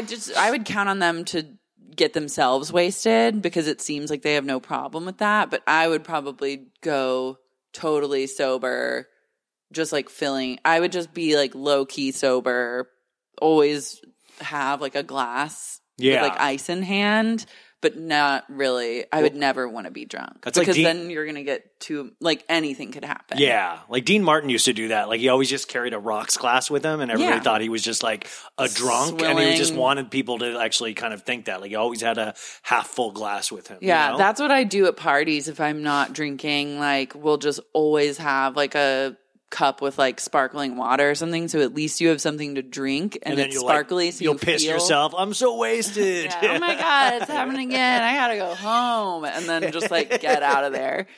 Yeah, I would not be drinking on a show like this. So how the rest of these episodes go, and I really hope, because last week they did 5 hours, 2 hour 2 nights, and I feel like I was so happy when this was like an hour and a half only because with Hulu and no ads, I was like, thank God. Was like, I refused. I didn't do my podcast on Friday last week because I was like, I can't. Like, I'm taking a stand. Well, no, it's like, how dare you, ABC? Like, I have a sign outside of ABC. I want to see Chris Harrison now. So how it goes is Hometowns is next week, and then Hometowns, and then they have the overnights or the where fantasy suite, the fantasy someone, like, which is kind of like, that is like a lot of pressure, and that's going to be a big, because you see in the preview that Madison, she's like, if you have sex with someone, and it's going to be really hard for me to I think that something tells me she'd find a way to reconcile that. And he says he has a weird line. He has a weird line where he's like, I had intimate relations 7 days ago with someone else. You know, like he had a weird piece of dialogue that they overlapped. And then I don't know how deeply you watched the previews. I did watch the whole thing. Then there's like something that pops up on like the final day when he's about to propose. His mom's like, bring her home to us. Yeah. She was like crying. And so my theory bring is. her home to God. I thought that's what she said. Or God wants you. Some like God you need to go kill her, Peter. I don't know. Something was really wild. Something very. Yeah. So the first date, just Madison, the one that loves the Lord, she had the first one-on-one, and the one-on-one in California was he took her to his parents' vow renewal ceremony, which is insane. That's insane. And then she gave a speech. That's actually like borderline abusive. I don't think that you should ever be bringing your parents around someone until you're really serious about that. Yes, that's what I said. And also, like, but it to me, I was like, this is completely not staged, but like they encourage this to happen. Yeah, but it creates a level of like totally false intimacy. And they took a picture as a family. Oh my God, no, like, that's horrific. How do you then go back to the other women and go, I met his family tonight, you know? Like, no. But she was all into it. So my theory is that she leaves the show because he bangs somebody and with like penis and vagina and not dry humping. I just want to clarify, real sex. deal, like And she leaves the show, and then he tells his mom, and she's like, "Bring her home to us, like we need her." So then he goes after her, and then he goes after her in some kind of desert setting. That makes sense to me. Yeah. Like that's like he's going to propose to her, and then he finds out that she's left, so he has to go chase her down. Yeah, and he tells his parents on the way as he's chasing her, and then it becomes like a madcap like dash. Will they or won't they? Yeah. Spoiler alert, they will. Oh, and maybe I hope that the best though would be if she really stuck to her guns and she was like, I said no. Like, no, answer's no. That would be amazing. That would be I choose me. True, yeah, or just being like, I told you exactly what my needs were. You obviously don't care, which is, if you're in this position with someone, the same thing to do. Yeah. If you tell someone, please don't have sex with someone else. If you do, I'm not going to be able to be in this relationship anymore. And they're like, I did have sex with someone else. Then you need to be like, okay, bye. Yeah. They just answered your exact question and told you exactly who they are and how much they value you and what they think of you. It is cool, though, the people that can stand by their guns like that. There's only very few people that will actually stand by their guns. You can usually talk somebody out of something. Oh, totally. But the power move is if you tell someone an expectation and then they go against that, and then you're just like, okay, no. That is like true power. Yeah. Well, my other thought is if he's trying to find her and chase her, he gets in like a plane because he flies all around. Yeah, and it's There's like a landing on an airstrip. Yeah, it's huge. Okay, so that's the end of The Bachelor. I have one more thing I wanted to do with you if you're game. Yeah, is that cool? Yeah. Okay, so I'm an acting teacher. We've talked about acting a little bit. Now, is there? And I think you really are. You're a solid actor already. That you don't even. I think you don't even know the power you have. Wow, thank you. Now you've watched Real Housewives of New York, right? Of course. Now there was a episode last season. I think it was called like "Life Isn't a Cabaret," where Bethany lost her shit. Yes, she had a nervous breakdown. Now, is there any way I could get you to read a little bit of that monologue, and I could potentially direct you through it? Yes. Now, we don't need to do the whole thing. I just want to see. And by the way, don't feel locked into Bethany, what we know she's done. Okay? Yeah, it's hard because she's... Make your own choices. Yeah. That's what I'm saying. They always say this in acting. Yes. That you should not go based off of what you've seen in a movie already because it's not you. It won't be unique to you. Is Tony all right? Yeah, okay. He's fine. He's like, I do not want to hear her do this. Let's close this window because I don't want anything to get away. What a professional actor. You're already solid. And I just want to give you like backstory too, is that you're with somebody that is a really thinks they're a big performer and that's all they're talking about. And you're just tired of it. And you're also a very successful millionaire in your own right. You don't have to be here. Love. So just even what, All right. You're insufferable. Okay. I'm going to stop you right now. Okay. I'm joking. No, I was like, okay, what? Immediately you're like, okay. I live, all I ever want is for someone to tell me how I'm fucking up and what I'm doing wrong and how I can make it better. That was I really so respond amazing. to that. Okay, wait, but I will give you one note. Okay. Could you, and I know this is, and like, this is not being like, but could you, just with the thought of building, of starting very low, whatever that means to you. Okay, cool. Okay. You're insufferable. Yes. No. This is it. Yes. Oh, wait. Yeah, it's hard. Oh, wait. This is like Mammoth. Oh, this is her whole thing. Yeah, okay. You know what? Let's skip down Just tell me where to start, because I wasn't sure if this is dialogue or if this is... Do you understand that I did your intervention on my fucking boyfriend, ex-boyfriend? So you have to be like... Okay, yeah. Yeah. God, kids really ruin everything, don't they? Do you need to go check out them? No, okay. If it doesn't bother you, it doesn't bother me. Okay. Do you understand that I did your intervention and my fucking ex-boyfriend or ex-fiance died of an overdose? Wait, can you stop that and like actually be a little bit just slow down on the hitting of like X, you know, like really nail it. Do you understand that I did your intervention and my fucking boyfriend, ex-boyfriend or ex-fiance died of an overdose and you haven't checked in on me? Do you understand? I did your intervention while my guy died of a drug overdose. That's perfect. Could you actually throw in a little bit on that last line of like even realizing to yourself you didn't even fucking do this for me? Do you understand? I did your intervention while my guy died of a fucking drug overdose and you haven't asked me how I am. Hi, he died. He's in the ground. He said, no, you haven't. You haven't. You only one time. I'm going through a lot. Can I try something with you? Yeah. Could you, like, that was perfect. Can you then dip down into a kind of like almost talking to yourself? He said, no, you haven't. No, you haven't. You know, like bringing you really high. Like I'm checking in with myself. Or you're like, and he said, no, you haven't. No, you're like, I'm fucking going crazy. Yeah. He said, no, you haven't. No, you haven't. You only one time. I'm going through a lot. Come to my thing. And Cabernet fucking Cuban Cabaret upstate in which my daughters sleep. What am I? What am I? Look at yourself. Look in the fucking mirror. Look at me. Look at you. You never checked in on Dennis. Not once. No, you never asked about Dennis. You never ask. You never ask. When have you? No, you don't. No, you don't. Every day is about you. Every fucking day is about you. Every fucking second is about you. Oh, because I didn't get a massage. It'd be more like, oh, because I didn't get a massage. Oh, because I didn't get a massage. Because you're an asshole that didn't even have lunch with us today. Because you go to look at your own poster. You're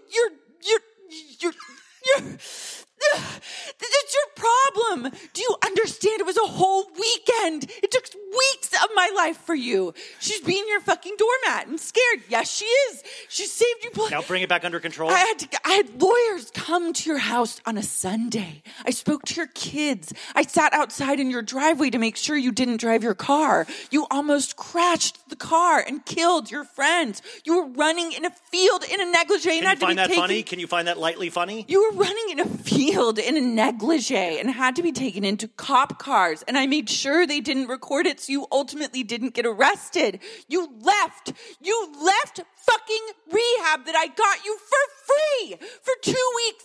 2 weeks early. And you said, yes, you did. Yes, you did. It was Cabaret. You're a sicko for Cabaret. You left rehab? I got it for free. You are sick. You know what I'm talking about. Boom. That is a pro. Oh, my God. Lara Marie Schoenhals.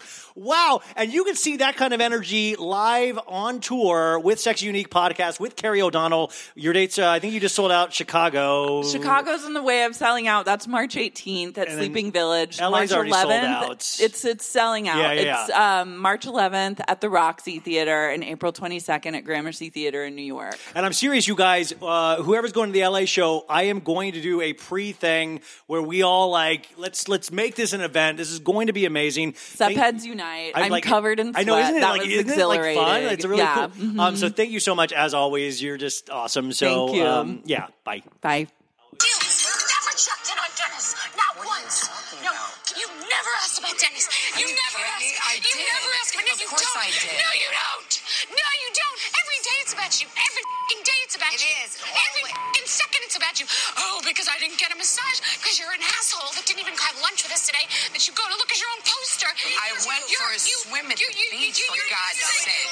You're missing her pain. You're not getting it. It's so sad.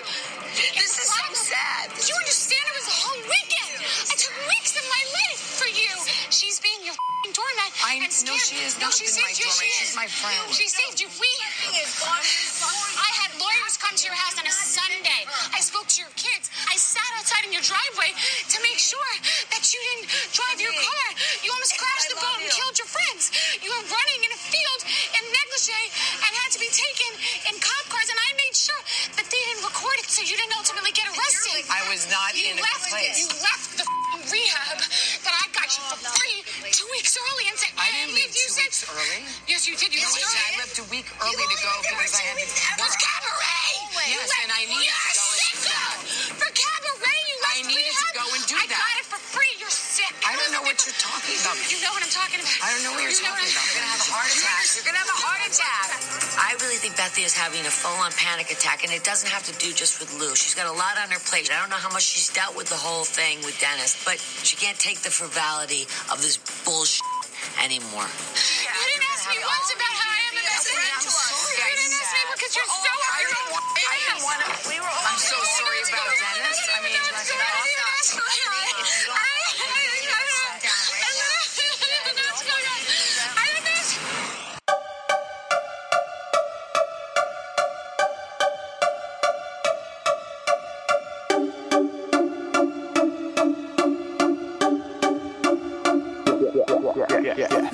Top man, he's a bad man, she said. Let me on your jet and I'll get you well fed. I got the king bed, royal blue sheets. She said she'll show me love, but she ain't a groupie. That's right, folks. The date was February 18th, the year of our Lord 2020. The man, DJ James Kennedy. The place, Sexy Unique Restaurant. The event, the comeback of See You Next Tuesday. Now, folks, if you don't know, See You Next Tuesday is a night that DJ James Kennedy started where he would DJ, and it was insanely popular, according to him. And then, of course, he got wasted a bunch of times and did a bunch of stuff, and then See You Next Tuesday was done, and he was fired from SUR. So now we are a year and a half later, or a year later. It's been a long time.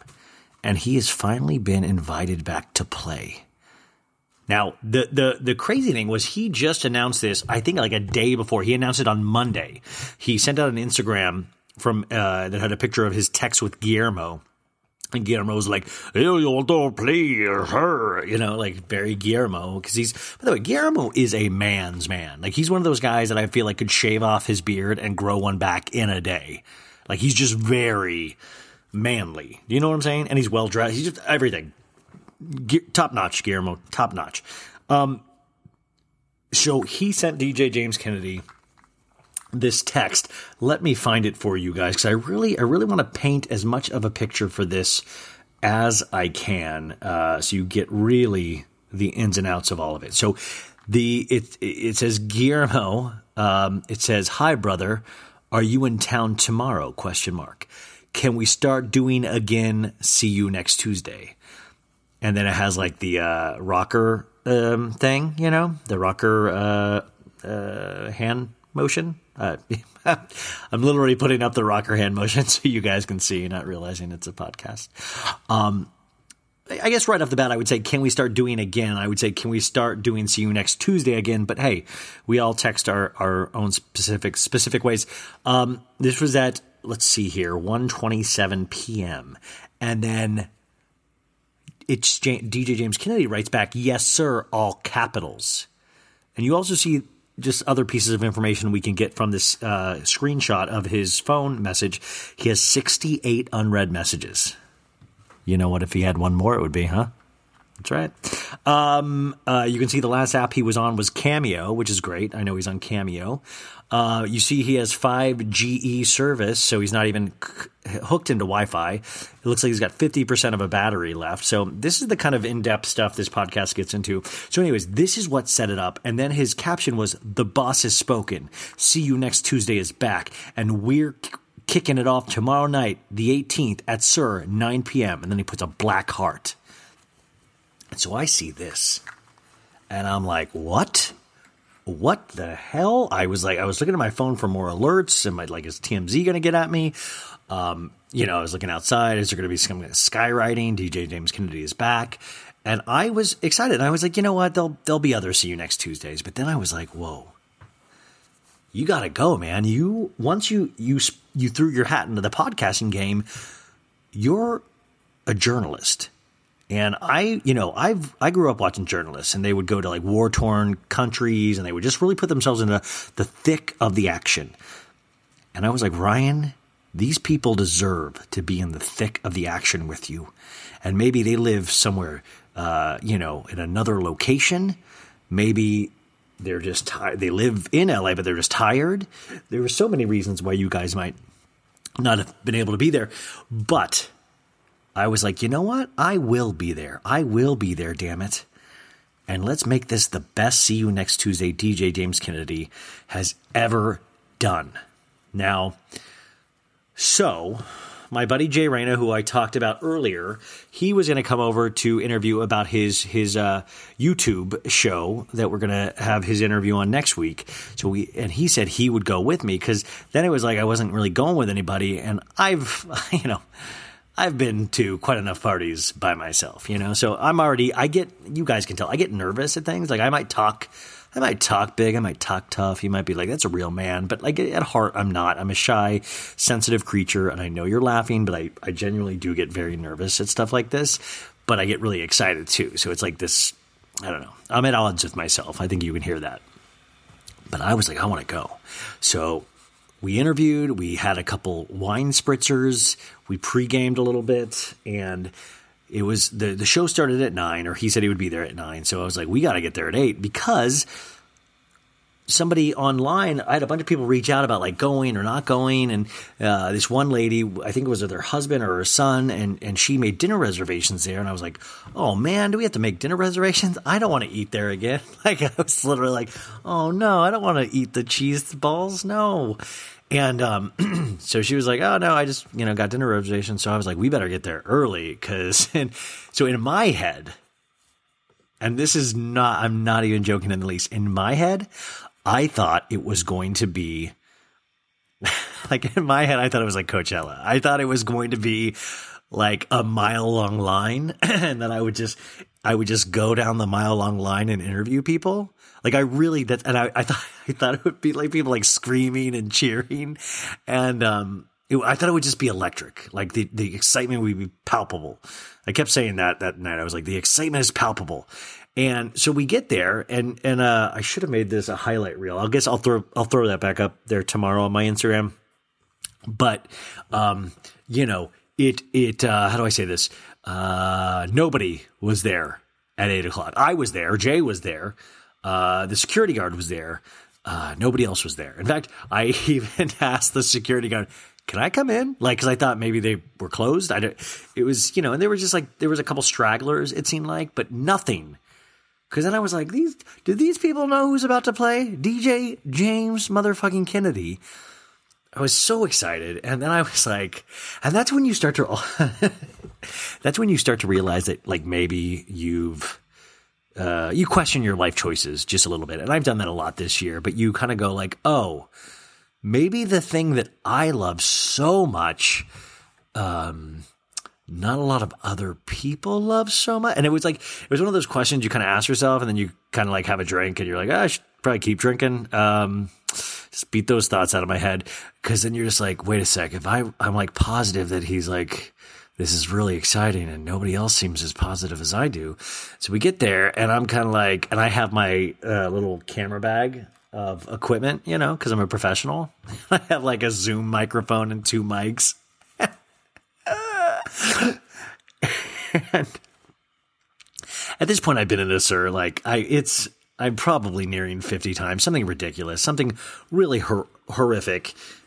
And And it's not like it changes. None of it never changes. It's always the same. But like, I'm starting to walk in there with a little bit too much of a confidence, a little bit too much of a like, yeah, take a left to the bathroom and you're going to hit the busser station.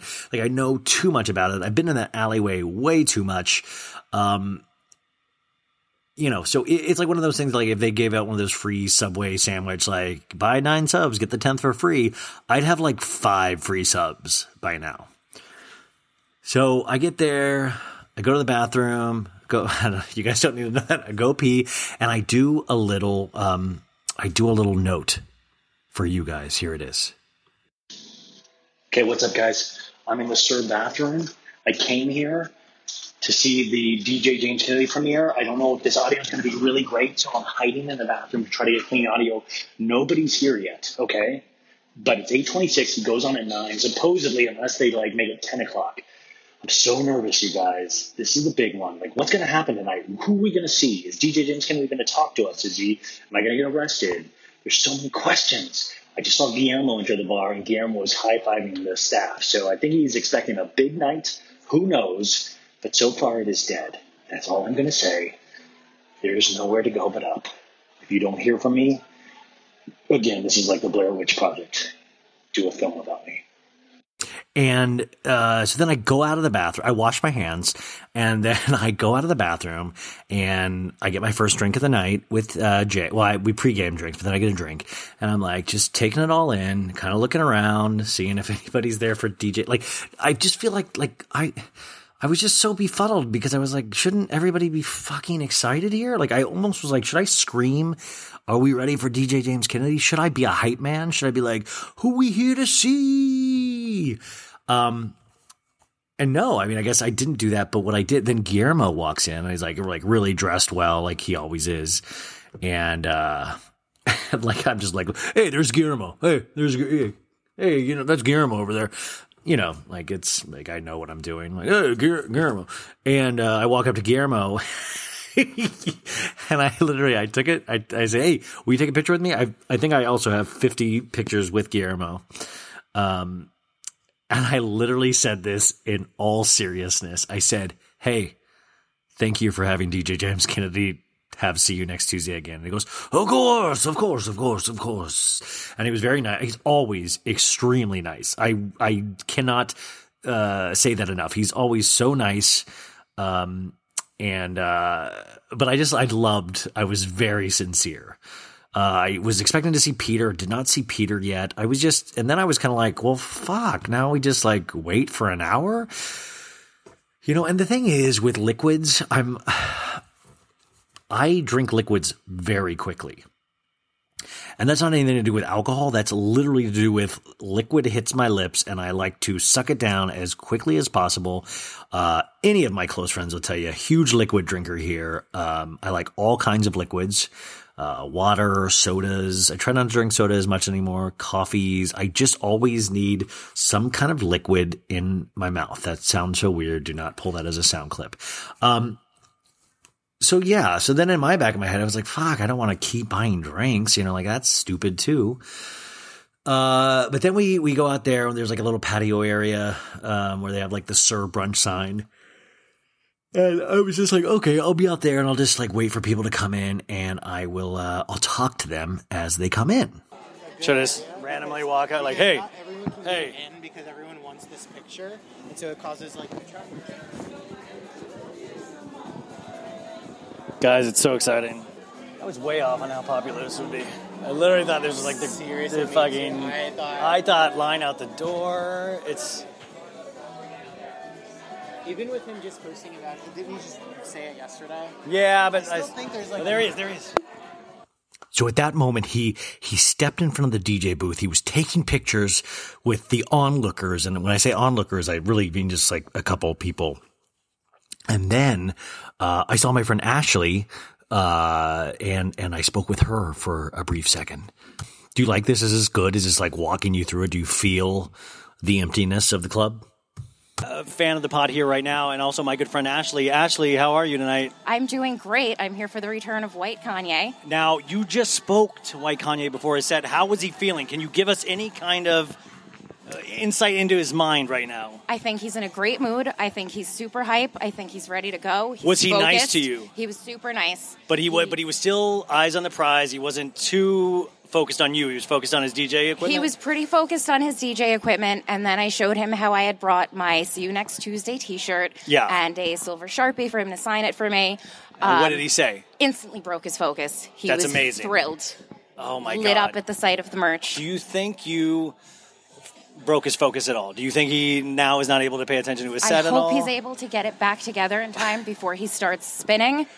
I think it threw him for a loop, you know. What are you hoping to hear tonight? Top Man. Top Man. Anything that I just want to hear Top Man over and over and over again. And if he plays another song, that's like a bonus. Did you tell him you'd like to hear? That was how I kind of what did signed he off say? with him. I said, Top Man is my favorite song. It's one of my most played on Spotify in 2019. Just so you know. And what did he say to that? He gave me a high five.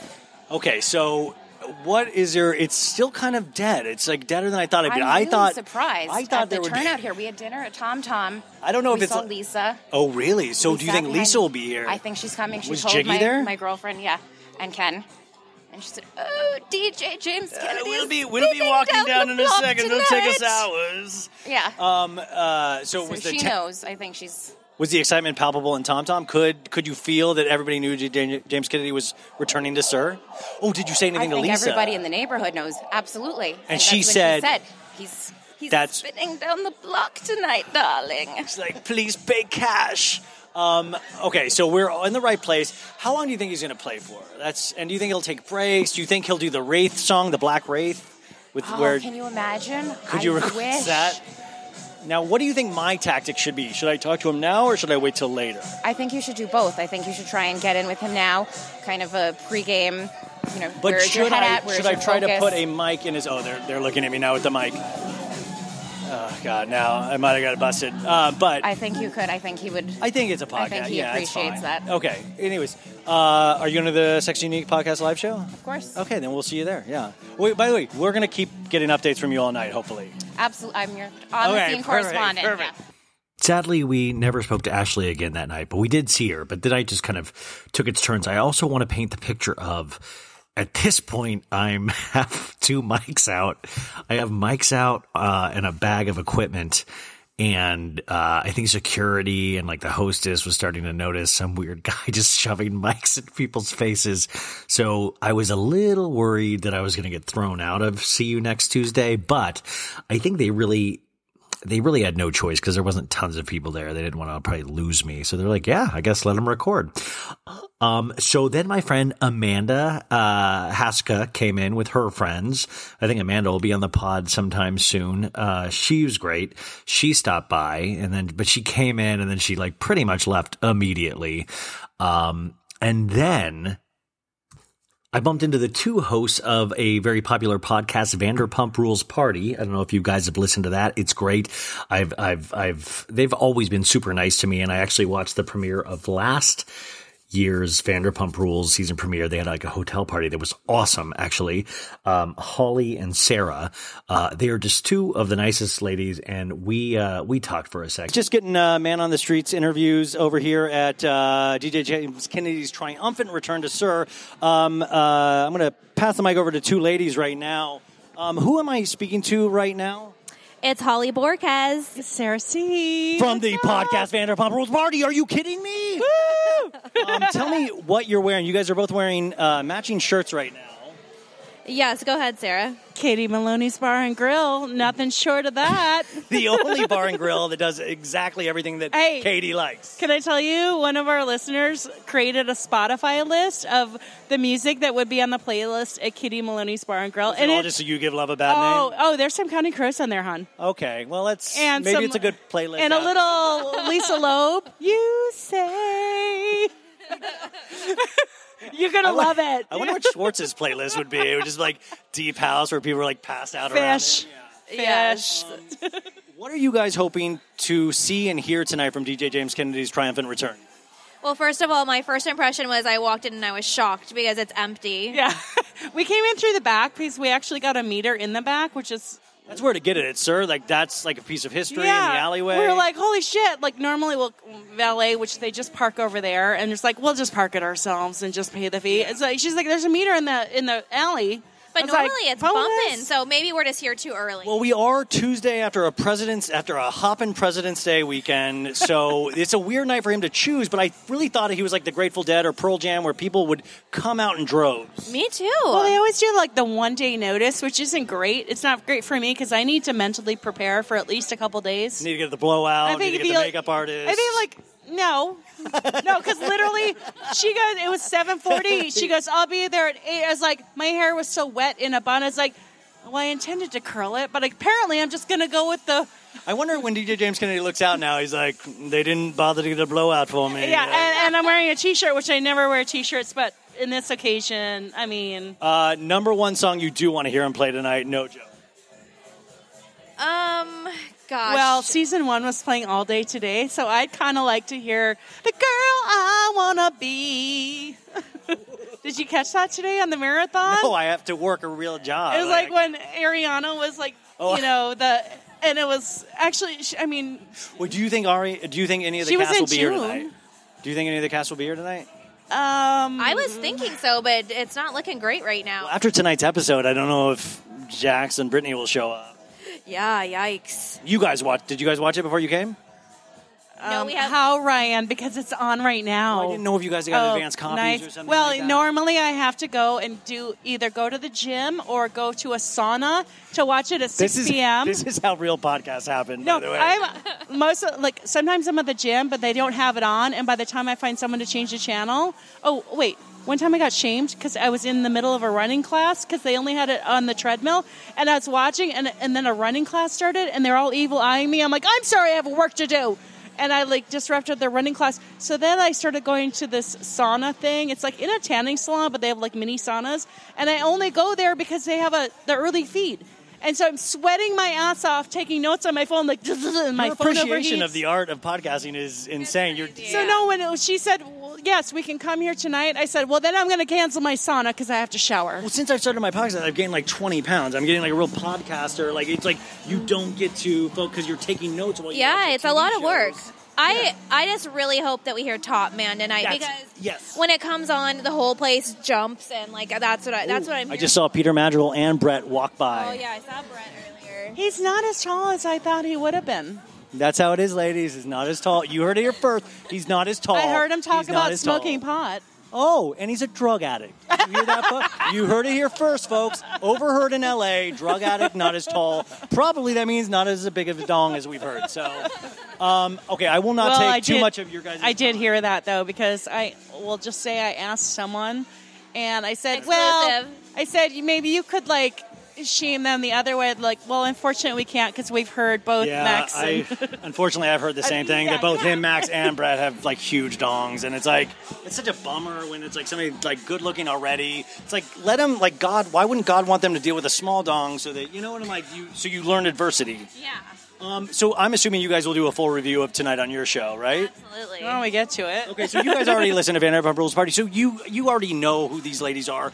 If you happen to come to me afterwards, this is a little treat for you guys. So I hope you guys will come on later. And we want to say we are so proud of you. We love your podcast. So nice. We met Ryan last year at our premiere party, and we loved him. They had awesome. the best premiere party. This premiere was very sad because there was very not a unhealthy huge party to but you guys had a whole hotel room. You were giving away gifts. You had Taco Bell. Yeah, we love our listeners. You had Jeremy Maddox show up. You had Rob out of nowhere. I was literally 3 beers in, and Rob Valletta all of a sudden walks in and some kind of Isn't he magical? But it was not. I was not expecting it. So I was literally just all of a sudden hiccuped. But wasn't he hi? Yeah, I am Rob. I was trying to sneak a photo from the side. He was tall in his trench coat. It was personable. He was like, anybody need a TV hung? Yeah. Okay, guys, go and enjoy. Maybe we'll talk to you about what you think about this later. But hopefully, I want you guys to come on. But it might not be Vanderpump related. So I told you I watch every single season of The Bachelor. But you guys realize how hard. You guys know how hard it is to do this stuff. I'm scrambling with a real life. Yeah. Anyways, nobody needs to hear this. Okay, we'll see you guys inside. Okay.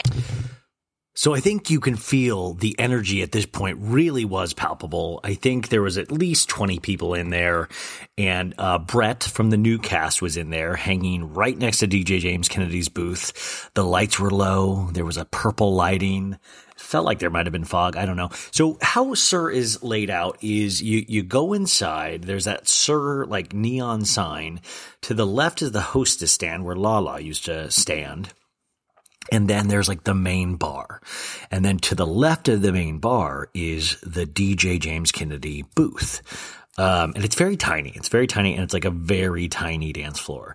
Now, I've seen DJ James Kennedy play a lot of times. One time I saw him play, which is like, I've seen him play, there's a couple just dark stories about DJ James Kennedy's playing there. I think I've told some of these before, but I'll tell you again. One time, I think it was after the Countess Luann show, the first show, not the one at the Wiltern. Yeah, I've seen multiple Countess Luann shows, whatever. What guy hasn't? But after the first one, everybody, a lot of the people that were there, I think it was like Ronnie and Annabelle and Danny, we all went over to SUR afterwards. And DJ James Kennedy was spinning. He was on the ones and twos, and it was actually busy. It was packed. And good time was being, I think we started at Pump, then we moved our way to SUR. But the thing that I remember was that his mom, DJ James Kennedy's mom, was there dancing in front of DJ James Kennedy's booth. And this was like 2 years ago. And like, I don't know, she like, you know, you kind of felt for DJ James Kennedy because, and yeah, I don't ever call him James Kennedy. I call him DJ James Kennedy. That's the correct way to say his name. It's French. And his mom was dancing in front of the booth and kept like, raising her arms up and trying to touch DJ James Kennedy's hands, which is kind of what I would do as well. So it would be weird. Like DJ James Kennedy would have to like hold his mom's hand over the DJ booth, and she'd be like twirling around and dancing and be like, oh, like really supportive, but also it was a weird vibe. Do you get what it was weird.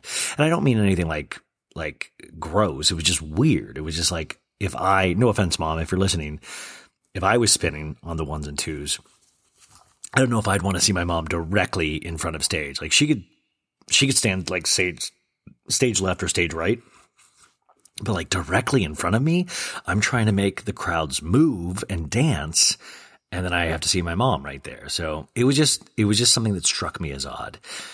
Another time when I saw DJ James Kennedy perform, and I think I've told this story on Sexy Unique podcast, and this doesn't go further than this podcast, is that he was hammered. He was slammered. He was drunk. He was drunky as a skunky. And you could tell that as the night went on. And I was like, well, I gotta go. And not unlike I did this same the other night where I was like, well, fuck, I should get a picture real quick. And I go up to him and I go, hey, can I get a picture? He goes, yeah. He goes, I know you. And I'm like, once again, I think that's an Australian accent. I don't know. He goes, I know you. And I go, oh, for real? He goes, you're the guy making out with that girl all night. And like, I was there with guys. Like I was there with Logan and this, like there was just no girl. I'm like, huh? And I was like, oh, I don't, I was like, oh, I wish. I don't think I am. And he goes, yeah, you are. He goes, you're a producer. And I go, oh, no, I'm not. I'm definitely not a producer. And he goes, put me in one of your movies. And I go, what? And I was like, oh my God, does he think I'm Randall? Like I got scared for a second. He's like, put me in one of your movies. I'll make you $1 billion. And I'm like, whoa, $1 billion. That's like, but like to have that kind of confidence, like I would be like, I'll do good in your movie. I'll be good. I'll be a good actor in your movie. But like $1 billion, like and it almost made me want to make a movie and put him in it because I was like, that would be a cool guarantee to really hold over him of like, dude, let me know when it hits $1 million. And I was like, no, I'm not a producer. I just wanted a picture. And then he goes, and I'm going to use a different word for this than what it actually was.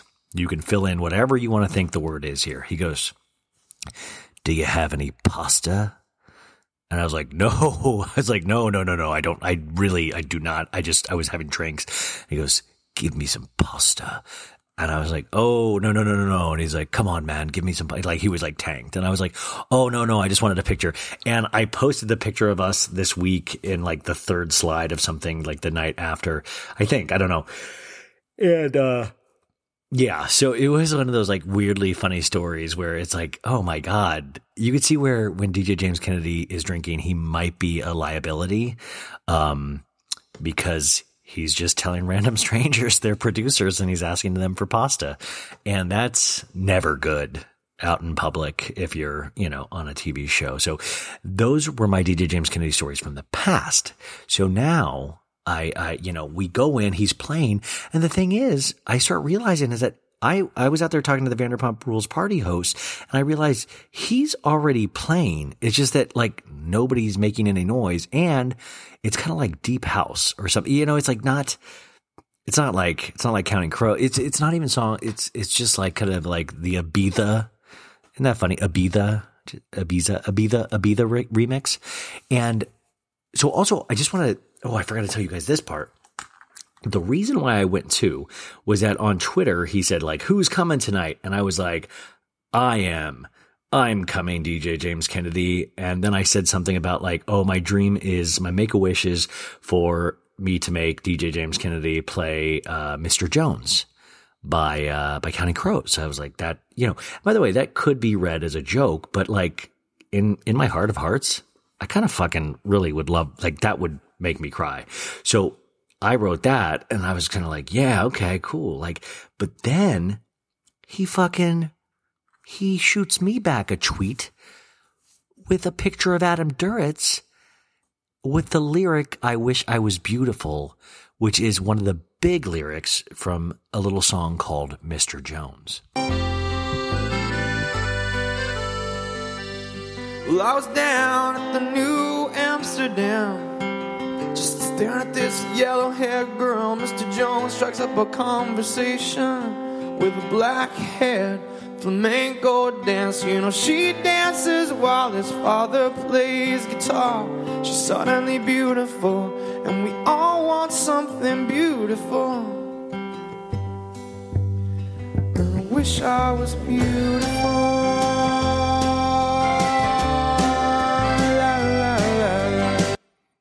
Yeah, so that's Mr. Jones. It's a slow down version. Yeah, I'd have different versions of Mr. Jones in my library. So what? Who cares? Regardless, he shoots me back that tweet, and I'm like, Mr. DJ James Kennedy, you are beautiful, sir. And I was like I was at work and I was like, he tweeted me back. I was so excited. Then I was like, wouldn't it be cool if Adam Duritz, the lead singer of Counting Crows, tweeted me a DJ James Kennedy lyric? Like, that would be insane if Adam Duritz was like, top man, he's a bad man, with a picture of DJ James Kennedy. I would freak out. I'm like, we're fully living in a simulation. But it got so excited, and I realized this is why I've dedicated my life to this. This is it. This is so exciting. And then I was like, we're going to go to the concert tonight, and it's going to be jam-packed. I'm going to have the time of my life. I'll be dancing, and they're going to put on Mr. Jones just for me. In my head, this is exactly the kind of shit I do in my head, where I just, like, every story ends with me on, like, people's shoulders, where they're, like, picking me up, like, cheering me on, like, Ryan, you're the best. Wee! Like, that's, I just fantasize. There's a story by James Thurber. I think it's called Walter Mitty. And it's just about this man who, like, literally goes through his life just daydreaming, like, these fantastical situations. And that's really what I do, is that I just sit there and just imagine these amazing, like me flying, or me turning into a teen wolf, or something crazy like that. So in my head, anything was possible that night after he tweeted me. Cause then I was like, oh, I'll just like go up to him and be like, hey bud, remember at Ryan Bailey 25? That's me. A little song called Mr. Jones, whatever. So he's playing, whatever. He's like, but he's just kind of like noodling around. Nobody's really there. I'm just like, do you know who is here right now? Like, this is crazy. But like I said earlier, then I'm starting to get nervous. I'm like, maybe the show's not as popular as I think it is. And maybe I shouldn't really be doing this. Maybe I should do a show about a more popular show. I don't. So then, so the DJ booth is there. And then to the left, you have this little outside area that has like 3 tables.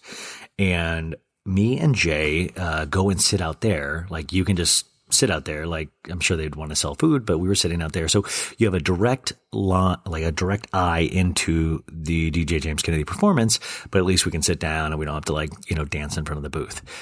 I would say there's about like 15, 20 people there, maybe. It like looks like the dance floor is very tiny. So 20 people looks pretty full on that little dance floor.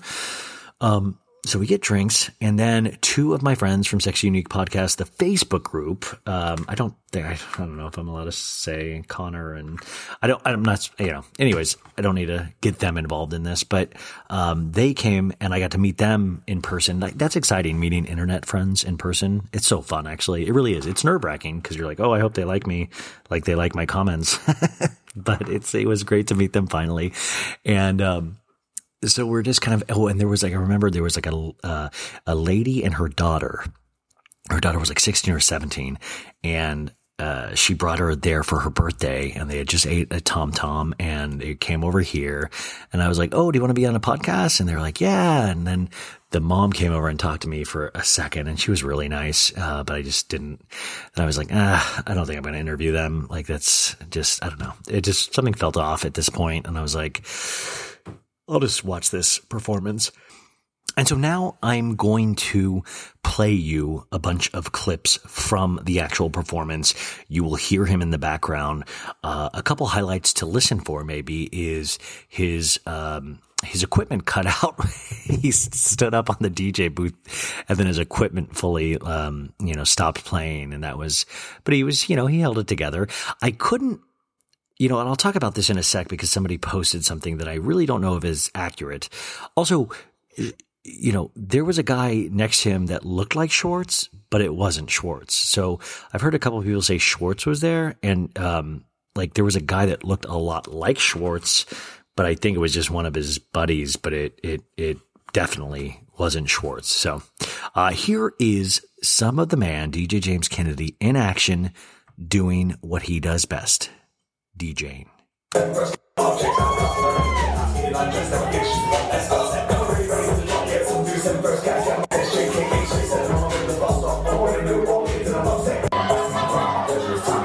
didn't realize it was up there. Fuck. Look at the special effects.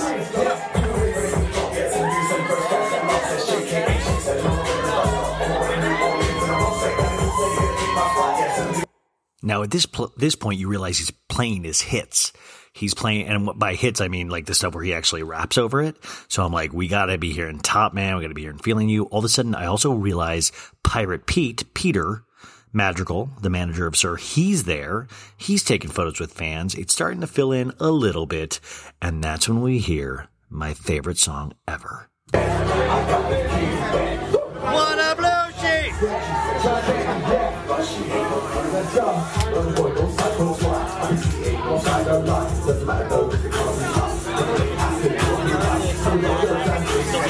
And when he says, when the lyric that he goes, royal blue sheets, to me, that's like Mom Spaghetti and Eminem. Mom Spaghetti. So I yell out all the time, royal blue sheets. Just a little fun thing you might want to do if you ever see him live. Oh, sorry.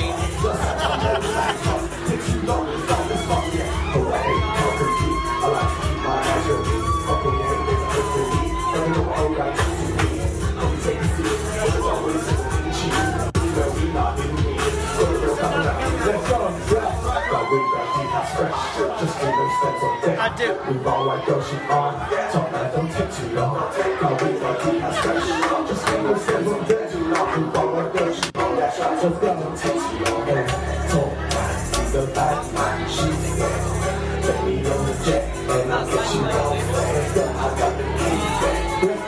So at this point, we realize he's not closing his set with Top Man.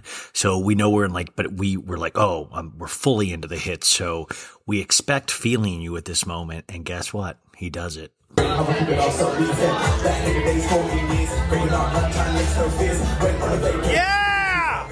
This is a great song.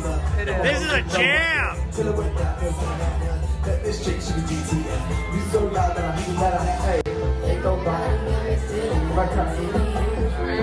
Oh, shit.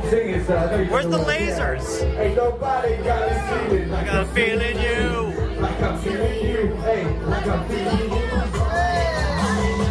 Oh my God, I just realized I'm that guy at the concert in the club where I'm like, yeah!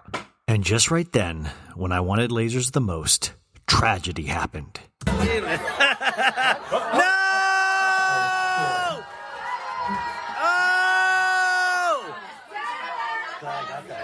Do a freestyle now. You're putting me on the spot right Black Ray! I got another one for you. Yes, that's right. His equipment cut out right in the middle of Feeling You. And the only thing I could think to do is yell out, Black Wraith. Black Wraith! How's everybody not doing? Make some noise right now. Let's go. That's so Lola!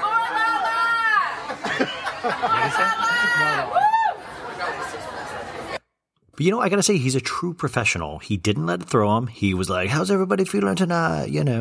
And so I admire that about him. The music started up again and everything was fine. I guess I think it was like, I don't know, around 11 at this point. I'd been there way too long. And you kind of make those decisions as you do where you're like, I got to call it. Like, I think SUR closes at midnight anyways. I'd seen what I was going to see. It wasn't the insane, it wasn't, something insane like Guns N' Roses back from like 20 years of not being, it was what it was, and I was like, it's his first one back. It's a Tuesday night. It's after a holiday weekend. So I started making excuses in my head, like very little notice for people. This is going to go on all summer. Wait, what month are we? Well, we're not even in summer. This is, I don't know, whatever. And by the way, Katie Maloney on his Instagram post congratulated him and was very nice about it. But that happened on Kristen Doty's birthday. So in my head I was like, is she being kind of rude to Doty through giving an encouragement to James? It makes it much more evil if you think that's what she did. So I was like, and then when I'm like, I just want to get out of here. So I knew exactly what I had to do. So I went right up to him. I was going to get a picture and I'm like, hey, I go, hey, I'm the county. I'm not supposed to laugh at myself. I go, hey, I'm the Counting Crows guy from Twitter. Such an idiot. Oh my God. And he's like smiling at me like, okay. And we got like a couple of pictures and I posted one of those on the Instagram. Poor Jay. Jay's like having to just take pictures of me in weird situations. He's a really great guy. And, and so they were walking out and then I'm just like, fuck, I got to get content somehow. And then I see Max, he's like bussing there and I like, hey, can I get a picture with you? I'm just like trying to get pictures with you. I think I took a picture with the valet. I was like, fuck, SUR valet, let's do this. And that was my night at SUR, seeing See You Next Tuesday. But you guys, then there was a lot of people gave me this Instagram post or this, where is this? I'm going to show you guys this, or tell you guys about this because I did not see what they are talking about. So this Instagram account at Bravoing Together, one of their followers wrote them, and the comment is, went to dinner in Beverly Hills last night, and the boyfriend and I stopped by SUR at about 11:30 for the White Kanye's DJ set. It was shut down by midnight due to low attendance, so we walked over to Tom Tom to find out it also being closed. Met Schwartz, though. While walking by the Abbey on our way back to our car, James was getting kicked out of the Abbey after starting a fight, while Brit was apologizing for his behavior. He's just so toxic all the way around. Now, okay, there is a possibility this happened, but I mean, I literally, we left around 11 and I gotta say, like, a couple things. Like, it wasn't packed, but it wasn't dead. Secondly, Tom Tom, I think on weeknights or like earlier in the week on Sunday night, they closed at midnight. I think they do close at midnight on certain nights. So that would make sense. I certainly didn't think they were going to stay up until 2 a.m, I also, while I thought James was having fun, by no means did I think he was wasted. That was me. I was wasted. But no, for real, I just didn't think he was in that way at all. Like, I'm not, because I believe me, obviously we've seen him freak out and stuff like that. I just didn't see that. And like, I don't know. It just feels like you can say anything these days and people might believe it or people want to believe it. So I definitely think SUR was closed down, but it doesn't mean that was because it was dead. And the same thing. And also people were saying Schwartz was there, but like in this one, it says Schwartz was at Tom Tom. So that would actually make sense. So this comment came out and I just thought that was interesting. And The reality of that situation, though, is, does anybody have any video of this? Because I would imagine there would still be enough, like a handful of actual fans that would have followed DJ James Kennedy to the Abbey. Because, guys, just so you know, the Abbey is like half a block down from where SUR is. So, like, I would imagine they would just kind of follow him and try to be around him. And if that was the case and he was flipping out, they would get a video of it. I mean, Brit definitely was there, so that is true. But I don't know. So that is my night. That is my boots on the ground. I wish it was more exciting. But I'm going to keep going. I think I'm going to probably take friends all summer long until I just get sick of Vanderpump Rules entirely. We're getting there. We're getting to the end of that. But now, the good Lord giveth, like the DJ James Kennedy experience, or just, I felt like there was a big gift. Maybe it didn't turn out the way we wanted it, but it was a huge gift. But then also, the Lord taketh away. A tragedy befell me this week after I watched this week's episode of Vanderpump Rules. Amazing grace, how sweet the sound that saved a wretch like me. I once was lost, but now I'm found. Was blind, but now I see.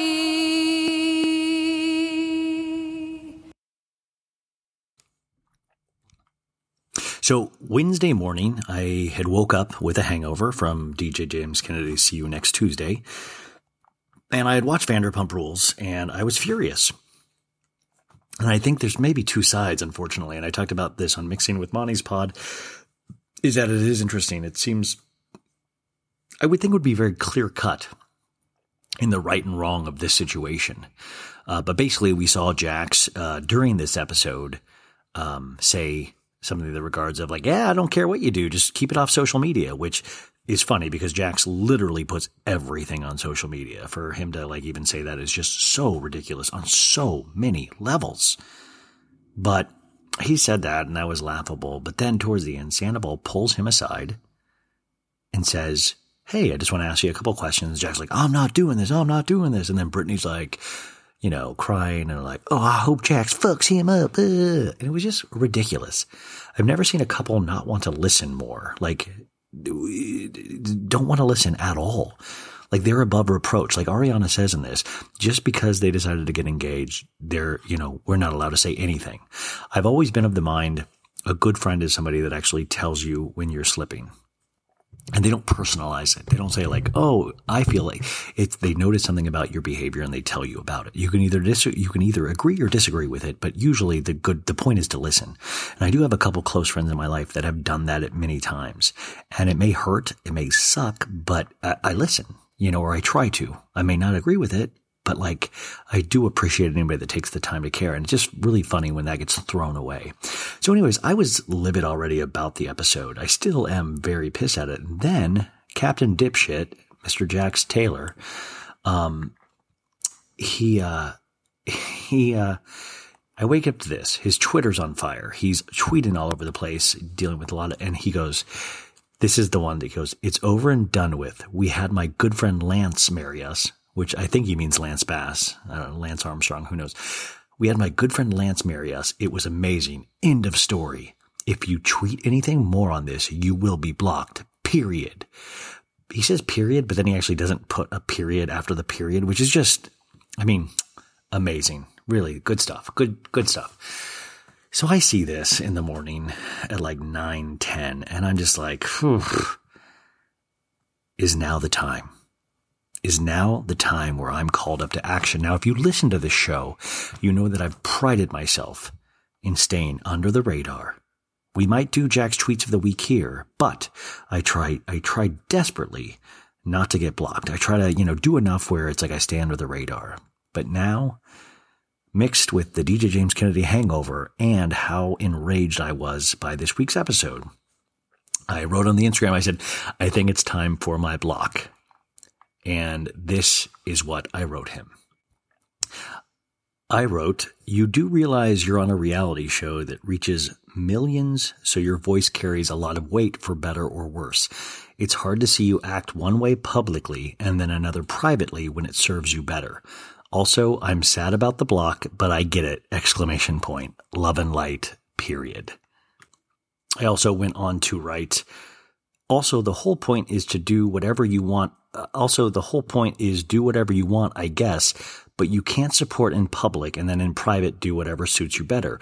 We are supposed to help each other and make things better for one another, to hopefully show that certain type of feelings or behavior towards other human beings isn't right, especially with a platform like a show. And yes, it's a silly reality show, but it reaches a lot of people. So use that for good and not to get free products every chance you get. And then, in 3, 2, 1, I was blocked by Jax. We belong together, and you know that I'm right. Why do you play with my heart? Why do you play with my mind? You said we'd be forever, said it never died. How could you love me and leave me and never say goodbye? When I can't sleep at night without holding you tight, girl, each time I try, I just break down and cry. Pain in my head, oh, I'd rather be dead, spinning around and around. Although we love to the end of the road, still I can't let go. It's unnatural. You belong to me, I belong to you. And the thing that killed me the most was that then I was blocked. Like I felt like I had a scarlet letter on. I was walking around like, am I dead? Can people still see me? Am I alive? Do I mean anything anymore? Can I go to work? Do I have to alert my boss? Has my boss already been alerted? Am I allowed to go and live my life? Like, what happens when you're blocked? It hurt so bad, and it killed me because I had to tell my poor mom. And this is just something a son never wants to have to tell their mother. But you only saw 5 minutes. We acted for 5. Oh, yeah. It says you only see a small portion of our lives. Yes. Yeah. Well, so I got bad news about that, Mom. Is that do you know that Jax blocked me on Twitter yesterday? Yeah, I heard that, and I'm not quite sure how that affects the whole thing. I mean, should we be cheering or mourning? Well, I mean, I don't know. I mean, it means he's mad at me because I was critical about what I saw on the TV show. I know, but lots of people have been critical of it this year. There don't seem to be, from the comments I've read, it's like it's not. But by the way, people are critical of me, and I don't block them. I know, it's like you can't take it. Yeah, it's like he's kind of a bully. Oh, not even kind of. He's a straight up bully, and that's yeah. It's not, but that's what I thought was so funny about him saying, "Well, but you only saw 5 minutes, and I work 5 hours." And I go, 5 hours in a week? That's all you work, buddy? And you want us to feel sorry for you? Yeah, exactly. Yeah, I mean, you pretty much get it. But I was still nonetheless disappointed because I don't like to upset people. But he was, Correct. He came out against one of our favorites, Tom Sandoval. Who I don't know. You love Tom Schwartz. Sandoval is the other one. You're kind of like so on. but I'm starting to, as I'm learning more about it. I'm starting to see why he's the way he is because of Jax. Yeah, exactly. Yeah, Jax does weird things to people. So I just wanted to make sure that it didn't affect our relationship at all, and you're still proud of me and things like that. You know what? You never fight alone. Isn't that what you told me? Yeah, never fight alone. Right. Okay, so you're on my team no matter how nasty this gets with me and Jax. You know what? That's absolutely right. I know you'll take the high road, and he obviously is taking the low road. Yeah, but I just want to, and you're not on Twitter, right? So he can't get to you, right? Correct, and I don't think he would ever know who I was or where I was. You never know. I mean, he might search you out. I don't know. Is Dad and Uncle David there? Dad's resting. Uncle David's here. Like to say hi to him? I can take it in. I'm in the bedroom. Well, no, I'm good. Okay. Tell him I said hi, though. And also, I told Dad about the Jax, and he said Jax must be jealous of me. So I thought that was an interesting point. I think so very much. And I think he's also jealous of the fact that you talk about the DJ that you like so well. Oh, DJ James Kennedy, yes. Yeah, and Sandoval. Because it's funny, it was right after that. And then also you like Sandoval a lot, and you talk, a lot about them positively. And this guy, but he brings it on himself. He really does. But the thing is about DJ James Kennedy, I'm a fan of his for some reason, even though I don't think he's probably that great of a person either, but he's just more entertaining than Jax, and he doesn't block people on Twitter like Jax does. And he doesn't quite act as full of himself. He's having a good time. People are noticing, but he doesn't act that way. Well, to be fair, he does kind of act like he's full of himself, but by the way, you're new to the show, so you really wouldn't have seen this, But I think he's just, I don't like when people he got bullied last year and kind of left out of everything, and I hate when people get left out of things, and I think that's why I sympathize with DJ James Kennedy. Well, yeah, I would guess, and it seems like he was nice to you the other night. He was, yeah. No, it was. That'll be on today's pod too, is where we go through that whole night at SUR, which you went to. Oh, and by the way, Mom, I think I have to check my email, but I think finally 2 weeks later that video came from SUR with us. About that, yeah. I wonder why we didn't get ours. Well, all of a sudden I was at SUR the other night. Maybe they blocked you on that too. I know, that's the scary thing, is I hope there's not a picture at any of these restaurants of me not to let me in. Oh yeah, that'd be terrible. It would be terrible. Yes. Anyways, that is all I need, Mom. Thank you so much. Is there anything that you'd like to tell the listeners? I'm making a big Italian dinner tomorrow night. You want to come? Yeah. So, I thought you guys were going out to eat. Or is that Sunday night? That's Saturday night. Tough life you guys are living. Tough life. Okay. Well, I'll be up all night editing after work. Oh, please don't. Do you have... Oh, yeah. Okay. I'll be good. Saw my text. Love you. Love you. Bye, Mom. Bye. It was nice to know that my mom, I could always count on her support, because I got to say, I was worried. Like, what if Jax got to my mom? Like, what if for some I was paranoid at this point. I didn't know how deep this went. So I also texted my dad and I said, Dad, not sure if Mom told you, but Jax blocked me on Twitter. Tough day. And he wrote, seriously, must be jealous of you. Kind of strange though. He sent Mom a friend request and asked for sexy pics like the ones he sent her. That's my dad. But then I go, haha, perfect answer. Hope you're staying sane. And he goes, it really is tough at times, but he's a good guy. Like our girl Casey says, family is family. Hope all is well. Oh, that was in regards to my Uncle Dave. I was like, is he talking about Jax? So anyways, I knew my parents were behind me, and that's really all you need in this world. And then I talked to my friend Nick, who's my one of my best guy friends, and I said, where's that text? I said, hey, Jax blocked me on Twitter. Does this affect our friendship in any way? And then he didn't respond, and I wrote, from Vanderpump. And then he wrote, big time. And then I wrote, okay, I get it. So me and Nick might not be friends anymore, but that's fine. I'm so busy lately anyway. So that was that. But then, should we then kind of do Jack's tweets of the week maybe one last time? I mean, I don't know if I have access to his Twitter anymore since I've been blocked. It's not like I can just create another account and look at his tweets. Or can I? So inappropriate. You can't talk to women like that. I'm the bad guy. Let's have a toast for the douchebags.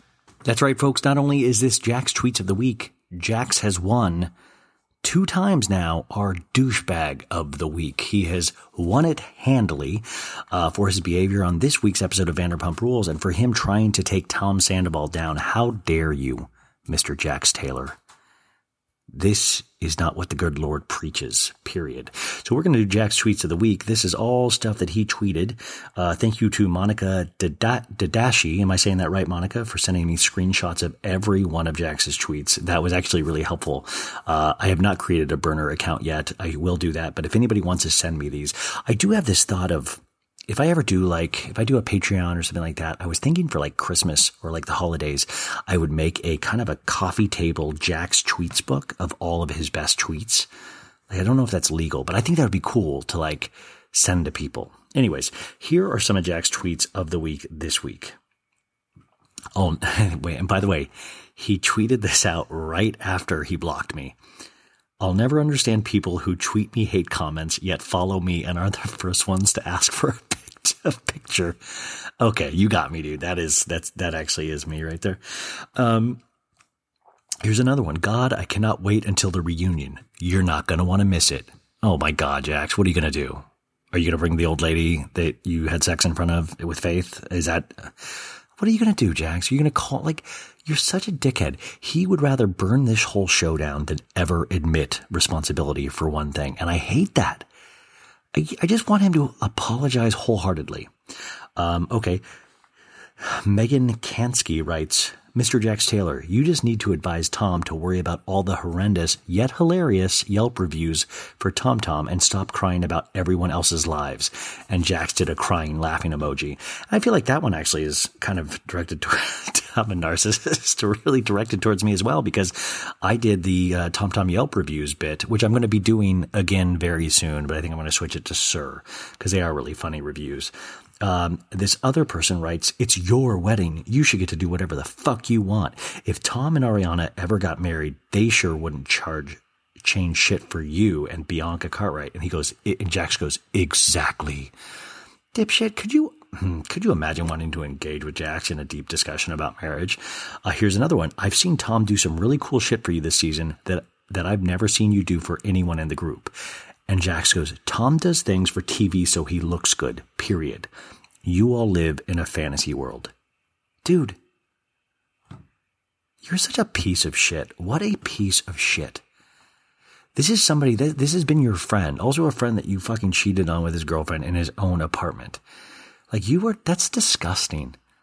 Do you have any shame? Literally the dude asked a fucking question that everybody at home was asking that actually believes in human rights, you dipshit. Here's another one. Keep in mind here's the classic. This is Jax's greatest hits. Keep in mind you all see a very, very, very small percentage of what we film. We filmed over 5 hours. You saw 5 minutes. Not one person has enough information to judge anyone. Well, first off, God does, Jax. Second off, I think we have enough information. And let's see here. Somebody writes, congratulations on getting married. I am so happy for you two. And he goes, thank you. It's been an amazing first year. And then he takes a picture of his dog and Brittany sleeping. And he goes, love capturing this every morning. Never gets old. So this is what a classic sociopath does, where he goes in between being insane tweets and sweet loving tweets. He's like, let me show them that I am both a lover and a fighter and a crazy piece of shit. It's very OJ to me. He's like, Nicole. Okay. This is great. This guy writes, this gay dude loves you, Jax, and not sorry about it. And Jax goes, he goes, I love all my gays. Y'all make the world a much better place. That is very true, because that dude that was paying for his lifestyle in Miami when he first moved there as a model did make Jax's world a much better place. He paid for a lot of things, from what I understand. Then let's see here. We've got, in my opinion, you can believe in whatever you want as long as you don't hurt anyone. It's a free country, or so I thought. Here we go. I will never dislike someone because they were raised a certain way. I may not agree with them, but will not hate them. Dude, do you realize all you do is hate speech? You really, in a very weird way. And he goes, in my opinion, you can believe in whatever you want as long as you don't hurt anyone. But hasn't his behavior with like the cheating and the lies hurt multiple people through the years? Like at this point, wouldn't you just like step quietly out of the door, or, you know, like just shh. This other girl goes, you do not have to believe in gay, marriage, homosexuality, LGBTQ, etc. in order to be friends with someone. Everyone is allowed to believe as they choose. I do not believe it is right. And then Jax goes, exactly. And then Jax goes, hey, let's wait till we have a party for poor Peter, who just wants to have a good time, and the cameras are up to bring this up. You had all day to talk to me about this. Purely ruined Peter's party so you could get attention, in my opinion.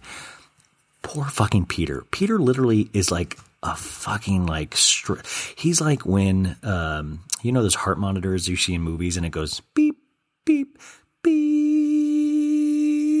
That's Peter. Peter is a beep. He's flatline. He's a consistent flatline. Seems like a nice guy. Seems like he doesn't have like a good sense of humor or something like that, you know. But he's obviously a hard worker. Like he's obviously a hard worker, and he can grow out his hair very fast and long. And that, I'm not joking. Like that to me is very impressive as you get older. But don't for a second think that Jax gives a fucking shit about poor Peter. Like really, if he really cared about, that's ridiculous. And also, this is what I don't get. Jax acts like he is the king of reality shows, that he understands how Hollywood works. Yet he doesn't realize that, like, you realize the producers asked Sandoval to ask him about this. It's exactly how, like, 2 seasons ago when they had him and Schwartz go up and ask about the Faith recording in the first episode 2 seasons ago. It's the same thing. This is what reality shows do. It's like a couple episodes when Jax had to be there when Carter came over with Kristen and it was uncomfortable. And Jax had to have that man-to-man. Remember? Like, that's not just Jax wanting to have a man-to-man. That's the producer saying, well, you know, why don't you go ask him about this? I will say one thing. So I remember briefly hanging out with Tom and Ariana and Logan and a couple other people at the Abbey very briefly, and I think I was like having like a very small conversation with Tom, where I said, oh, how's the season going so far? And I usually try not to ask anything about anything because that probably puts them in a weird position. And I just remember him saying, it was like right before the wedding, and he said, you know, it's going good. He's like, but he's like, it sucks. Like he said something about having to, he's like, it just sucks when you have to like kind of not start fights, but it was like, it's like, it just sucks because you have to bring up stuff that's sometimes uncomfortable. But he was like really nice about it. He was like not showing off or not saying anything derogatory about Jax or anything. He just said sometimes it's hard to like, you know, say things that you don't want to say, or you have to bring up things you don't want to bring up. I don't know if he was referring to this at all, but I could see where that would like be really shitty. Like, imagine having to go to a wedding or involved in a wedding and then having to ask tough questions. Remember that this had been going on for 6 months. Like, I knew about all the pastor's comments. I knew. And it took them 6 months? Like, they're on Twitter more than I am. Here's another one. Not believing in something and being hateful are two different things. I don't believe in a lot of things, but I am not hateful towards people about it, Confucius says. Okay, here's one that it's about Sandoval. A good friend / business partner, ? He constantly belittles Tom Schwartz and puts him down regarding his home, his marriage, how he handles business. But yeah, he's a good friend, ? Are we watching the same show, ? #pump rules. Okay. This is my whole point. This is what scares me about the show, is that I'm starting to really feel a divergence in the groups of people that watch the show. I think we might be watching 2 different shows at this point. I think there's a group of us that watch it this certain way, and there's a group of us that watch it this other way. And I hate that, like, it's not like battle lines, but it's very consistent with how America seems to be going right now. I don't know if you guys notice that at all, or what you guys think. I mean, I would love to hear, if you guys even want to write any letters, I would love to read them and talk about this more, because I'm really trying to figure this out in my own head. But we are watching two different shows. I mean, I feel like it's pretty obvious at this point. Here's one. Ever since they gave Tom a 0.00005% ownership of that bar, he's been acting brand new. He's fake AF. And Jax goes, it's an absolute joke. He doesn't own shit. Lisa and Kin make the decisions. What a fucking, like, just taking swipes at everything. Like, he gets a little heat. He's like a caged animal. At Lisa Vanderpump has zero to do with any decisions I have made. I made no shit, Jax. I have made my own decisions. I think I have earned that over 8 years. Oh, duh. At Stephen McGee, you're the only gay man I was on the fence about. I was afraid you were going to upstage me, JK. Even at Andy said, Jax, you should be allowed to have anyone you want marry you. Those were exact words, so everyone else can fuck off. First off, Andy Cohen, who I desperately love, is not the king of the homosexual universe. But I also have the feeling that Andy thinks you're a fucking joke and, like, literally has to deal with housewives all day. So he's like, yeah, okay, Jax, sure, sweetie, sure. Andy don't give a fuck, bro. Like, he just doesn't. Like, he does not give a fuck about you. It's so sad. Here's another one. Seems like you should cut the apron strings and stand on your own separately from Vanderpump Rules. Don't let money get in the way of your beliefs, and if you can't do that, don't cry about it. And he goes, I paid for my whole wedding, by the way. Nothing was paid for. Let's make that clear. Bravo does not pay for our events. Then it would be a fake show. Was that why you're just begging for products on Twitter all the time, Jax? Here's one. Wow, when you turn on a friend, you really turn. He forgave you for banging his girlfriend in his couch, and yet you can't stop bashing him. This is crazy. And Jax goes, he was banging a girl from Vegas the week before. Relax. Let's not forget Tom is cheated as well. What a piece of work, man. What a piece of work. Here's one. I actually am a partner in a cannabis company and make more doing that than I do on my show. And I've only bartended special events for the last 4 years, and I always donate what I make. So nice try. I win. I win. This is all about winning. Also, I will say this. Jax Taylor, release your tax returns. Release your tax returns. I also want to point out there was an $80,000 lien from the state of California on Mr. Jax Taylor last year, so I'm curious how that plays into all of this. Okay, which company... Oh, then somebody asked, which cannabis company, and are they still taking investors? And I like this guy. He's trying to get information. And Jack says, we supply hospitals and dispensaries. It's just my buddy and I for now. Okay. You guys, first off, do you have your computer on you? No, we're not doing that this episode. Secondly, we're supposed to believe that Jax is the investor in a cannabis company that only him and his buddy run, or something's really off here. You guys see what I'm talking about. So that is Jax Tweets of the Week. That is a longer Jax Tweets of the Week than I'd like to do, but there is so much action. This guy is a real piece of shit, and I'm very excited for next episode. So the preview for next week's episode has Jax and Sandoval fighting in the SUR alleyway. Sandoval's like, do you even know me, dude? Do you even know me? And Jax says this clip, they showed an extended clip on Watch What Happens Live that night. And Jax literally says, he goes, I didn't invite my own mother to the wedding because I didn't want to have to deal with it. You think I'm going to fucking care about your shit? And to me, that's Jax Taylor in a nutshell. Didn't find a way to forgive and invite his mom to his own wedding. So he don't give no shit about Sandoval. He does really. Jax wants to be the star of everything. He does not give a shit about Tom Sandoval at all. And that's just the thing. He does not give a shit about anybody. Except, say it with me, himself. That's it. So I'm really excited for next week. I will be going into next week's episode much, much deeper. We will be doing a Wednesday episode next week, unless something crazy happens. But yeah, we will be doing Vanderpump Rules, a recap next week, which I'm really excited about because I really am very now that the arc is starting to show, hopefully we're turning a corner, but it's kind of getting scary. It's not like fun. It's like, I feel like it's like, how is this show going to continue when they all just fucking hate each other? I mean, you have that, and then the show swings wildly. You had Chef Beau RD. I'm like, what is going on? Like, no offense, like, Beau, whatever, but like, come on. I have to watch Beau work with potatoes. It's,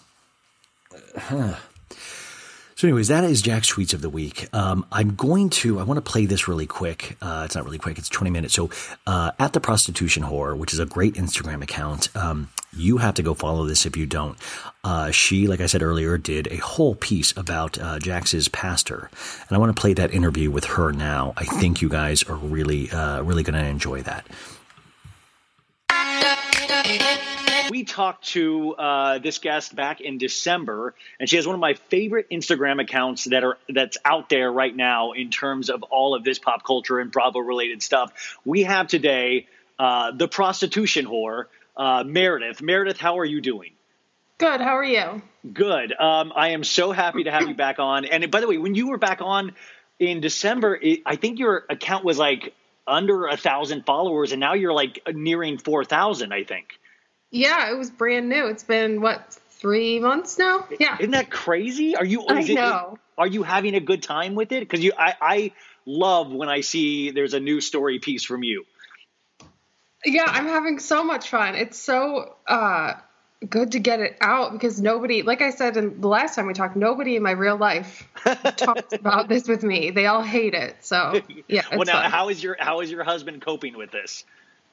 A lot better than I thought he would. He's actually getting into it. Like, he watched VPR before, but we never really talked about it like we do now. And the other day, I watched most of the Pride episode without him, and he got upset. He's like, we have to watch all of it. So kind of in a way, what you're saying is that if any couples want to get closer together, start an Instagram account around Bravo, and then hopefully it'll even make a marriage stronger in the end. Absolutely. We're stronger than ever because of Bravo. Have there been any downsides? Has anything weird happened to you that's not been great because of this account? I mean, not really. Some of the DMs are annoying. People it gets weird. People do tend to get weird and weirdly. I mean, I get weirdly passionate, but it is interesting when somebody gets angry or something. Yeah, and I don't post something that they wanted me to post, or I didn't go far enough into it. It's like, it's not my job. I'm doing this for free. So. But the other thing, too, is like, how do you – I'm always fascinated with the art around it because you know, there are a couple accounts, yours included, that really, like, it seems like you take time with it, that you map it out. Do you map it out, or is it as you go, you kind of get inspired to like, oh, I'll do this next slide next? Or do you have it all thought out before you start something big? With the deep dives, I kind of map it out, but I also, go as I go, I guess. I know what I'm going to do at first, and I look into it, and I make a few slides, and then I just go with it. Then it's the art takes over. Yeah. But I asked you on today because you did a deep dive last week, I believe, that really fascinated me because tonight's episode, we're recording this on Tuesday, and tonight's Vanderpump Rules episode we saw in the preview this week is all revolving around, or part of it's revolving around Brittany and Jax's pastor, who I think if you're a real Bravo head, you knew what had happened months and months ago because it did come out in the news. But you started posting about this, and could you walk us through who this man is and a little bit about him like you did in your story? Yeah. Well, I was watching, I forget who it was. I think it was See You Next Monday, that account. I was watching their stories, and they posted the BuzzFeed article that I think it was Laura Parker that she wrote the article about them. And so I was like, I have to look back at this because I had looked at it before, but I needed a refresher. So I looked at it, and then I just went down a hole. Like, I couldn't stop. And in broad strokes, overall, what I think we're going to like kind of go through a little bit is that their pastor was very anti-LGBTQ, in very alarming ways, and this is who they chose to, their holy matrimony. This is who they chose. They wanted to do this for them. So it's very upsetting, I think, overall, to be on a very pro-LGBTQ show, or at least they say so. And then when Jax and Brittany both say they're very pro-LGBTQ, so it's alarming in so many multiple levels. Yeah, alarming is the right word. I mean, they treat Pride as a holiday, Yeah. So to have this man officiate one of their weddings is just beyond comprehension for me. So when you went down the rabbit hole, who is this man? What did you start finding? Because I remember seeing it, then I was just like, oh my God, it was like an avalanche of information. Yeah, well, a few of the tweets and, like Facebook posts that I found, one of them was about how a Methodist church appointed a transgender deacon, I guess. Mm-hmm. I don't know all the right terminology, but and he reposted that and said, I'm looking at it right now. He said, "What?" All caps, 4 question marks. "I would run from these churches. It blows my mind. How many pages did they rip from the Bible to make it all right?" And I mean, like that, it's just. And this is on the pastor's Facebook account. Yeah. And what is this pastor's name? Ryan Dotson. Ryan Dotson. Horrible first name, by the way. But so he said this, and that probably got everything going for you. Yeah, and he's running for state representative in Kentucky, of course. Oh my God.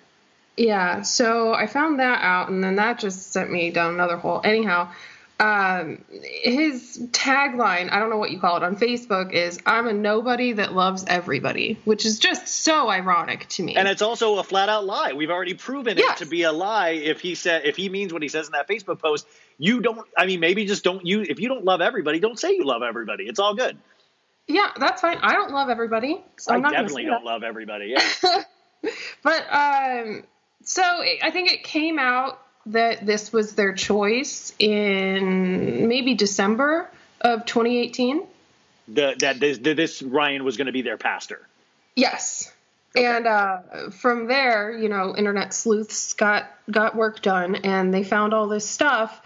They found one thing, again, on his personal Facebook page that says, you can love people but not agree with their lifestyle or their choices, blah, blah, blah. There are people that I care for that are gay, but I don't condone or accept this lifestyle. And I'll stop there because nobody asked you. Hey guys, I just want to give my opinion on everything that you didn't ask me about. Exactly. He's that kind of podcast if you want to do that. Jeez. Yeah, right. In that, he was talking about the Supreme Court ruling about gay marriage. Yes. So he was obviously against it, and he thinks that all of us are going to burn for it, et cetera, et cetera. And so then, after all this came out, Brittany went on Watch What Happens Live, and she was asked about it, of course, and she said, hold on, I've got it right here. She said, "I'm not going to say too much, but I will say that I'm a huge supporter and always will be of the LGBTQ community. And no matter what, I would never try to make anyone feel uncomfortable." Y'all. Okay. Y'all, yeah.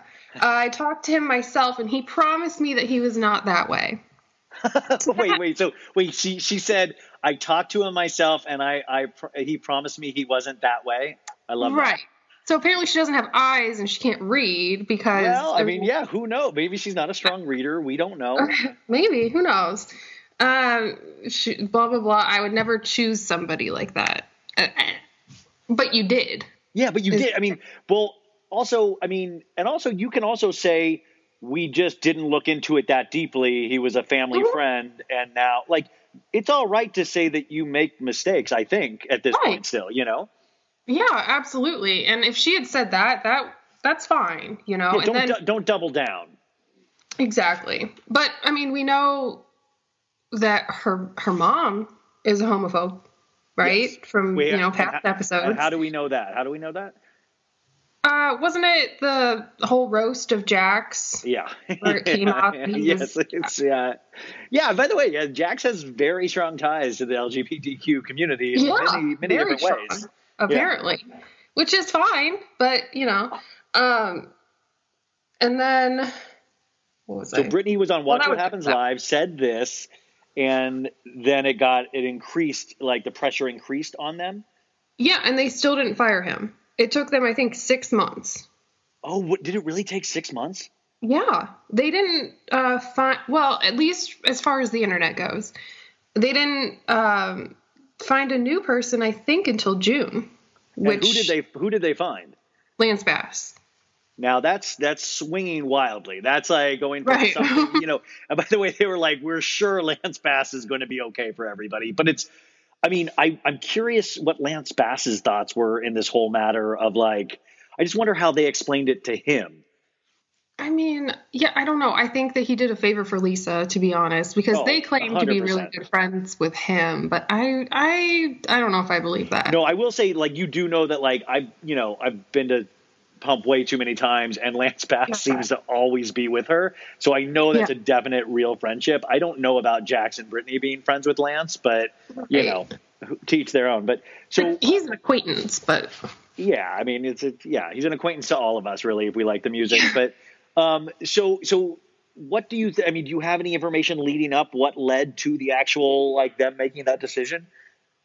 Well, I know that Lisa her rep of Lisa was quoted as saying that. Hold on, I actually wrote it down. She said, "This attitude is totally not acceptable to them, and changes are forthcoming." And then they announced that they were changing their officiant. Good, yeah. I mean, Lisa had to get. But by the way, isn't it fascinating just to even think about Lisa? She put out that public statement about Max and Brett's tweets a couple weeks ago. Yeah. Which definitely was nowhere near as condemning as this, but I like that Lisa was like, no, this will not stand. I like when Lisa does that. Yeah. Yeah. I mean, she's got to keep this alive, and a lot of her core base is part of the LGBTQ community. So yeah, I mean, for real, I feel like that's you just can't. But also, I mean, I hope she genuinely I feel like she genuinely loves that community. At least I hope she genuinely loves that community because it's provided her with such a great life. But so what else did you find out about Ryan Dotson? Because it seemed like it went very deep in the amount of hatred he was spewing for a pastor. Well, yeah, he was, I mean, it's just all anti-LGBTQ. He's got his little pamphlet for Dotson for state rep. And he says, "I will propose and fight for legislation that protects the unborn child and supports and defends the Second Amendment." Now, I know we all have our different political views, but yeah, I mean, I don't know. To me, that's... Did you watch the Taylor Swift documentary, Miss Americana? I did.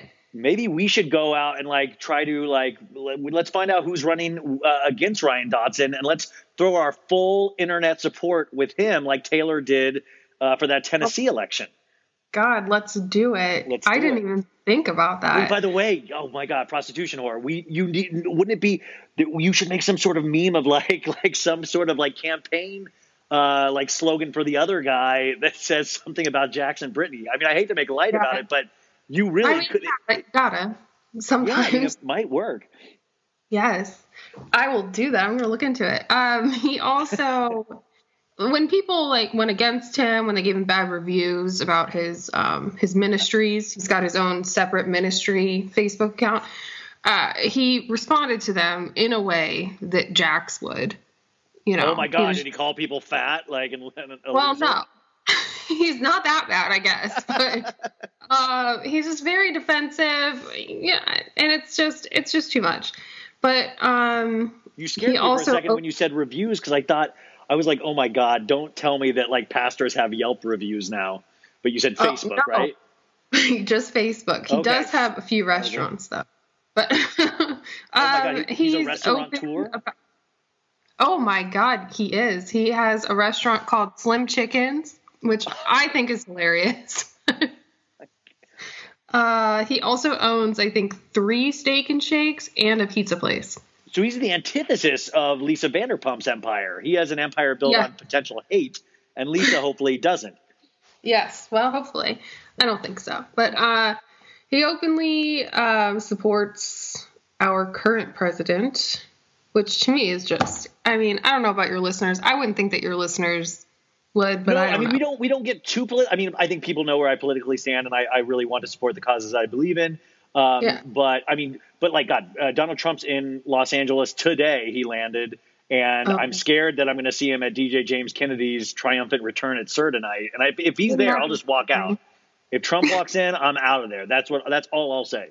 Yeah, that would be something to see. It really would be. He owns a daycare too, which is, oh my God. I mean, part of it, like, now I hate him doubly because he's, has multiple businesses and I don't, Yeah, well, yeah. I mean, we all wish we could be that rich, but yeah.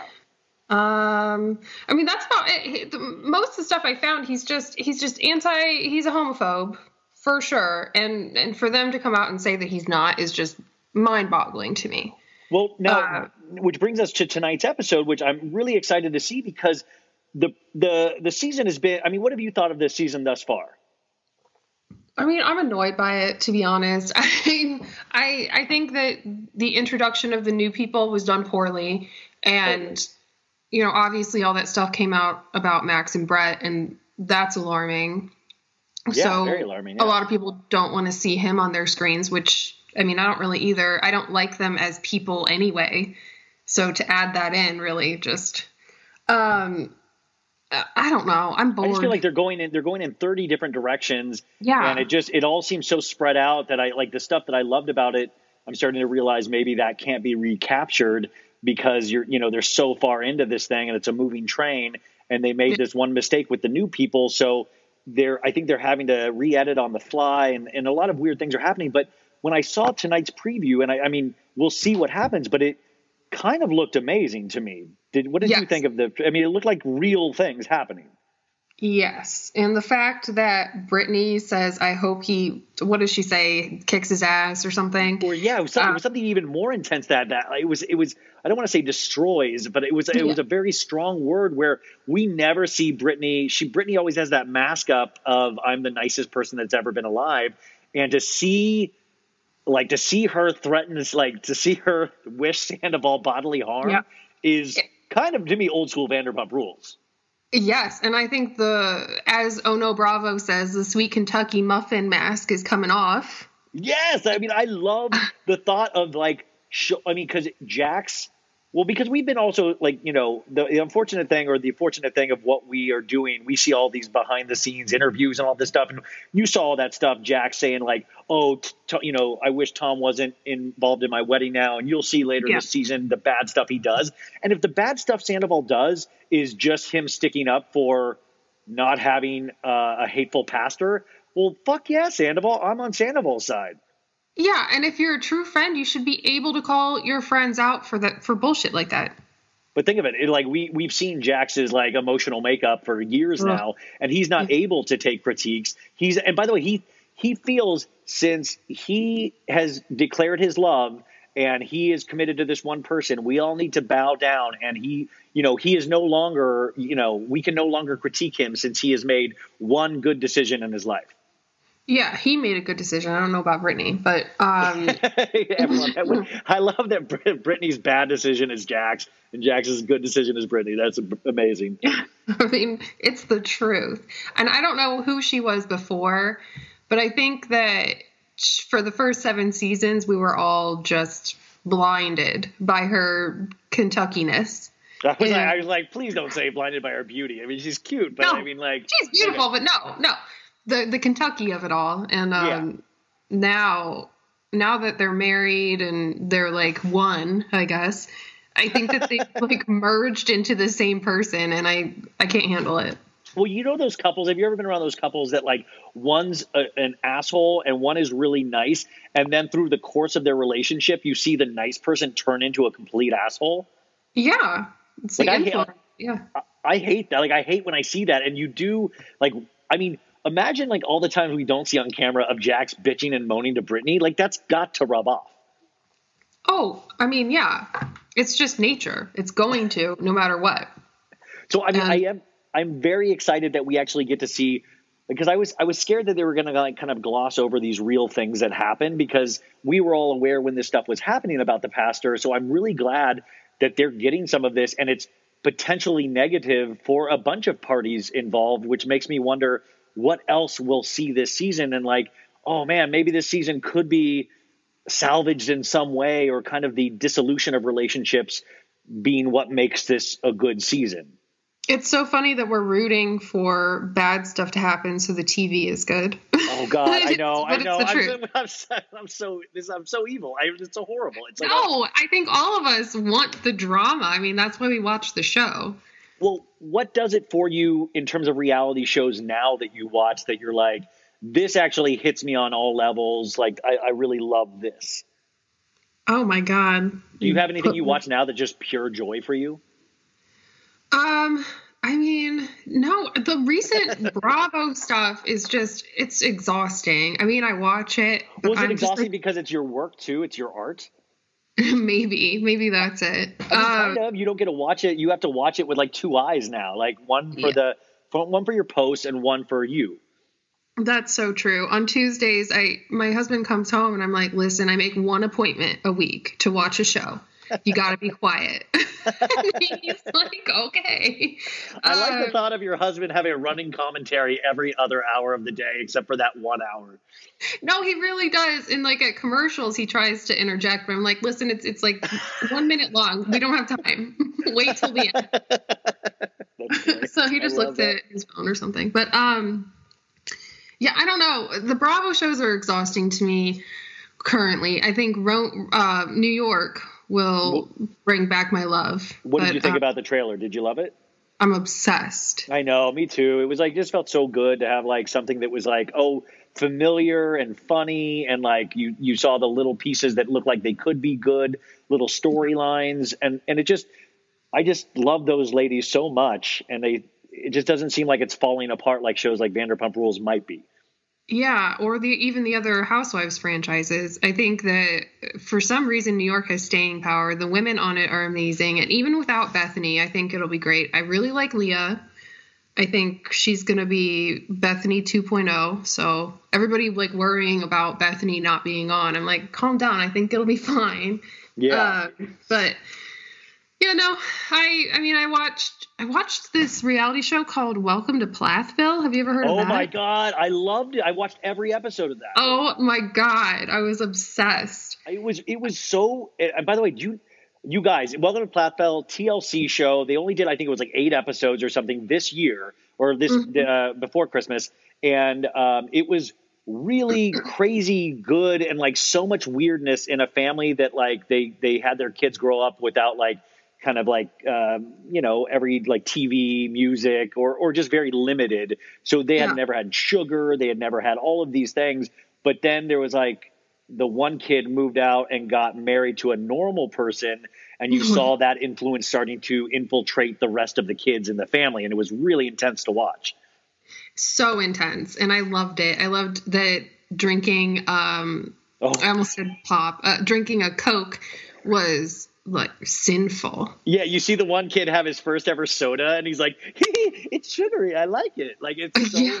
And this man is in his 20s. Like, he's married. Like he had his first margarita, and he was like, "Give me the sweetest drink you have." Like, it was hysterical. Yeah. So that was good. Do you know if that's going to be back for a second season? I don't know. I hope so.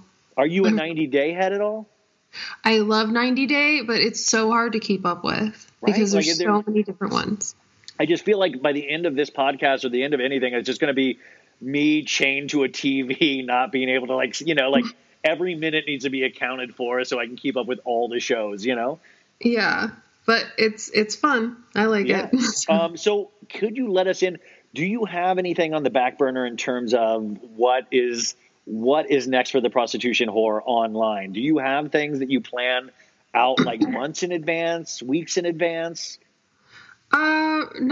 Not months in advance, but I have a few people that I want to do another deep dive on, but that's really it so far. Do you have to keep that stuff secret so it doesn't get out, or are you allowed to say anybody? No, it's fine. I want to do one on Leah, but I think most people know a lot about her. I still want to do it. And then there's one woman that she's going to be a friend of on Roni. What is her name? I screenshotted it.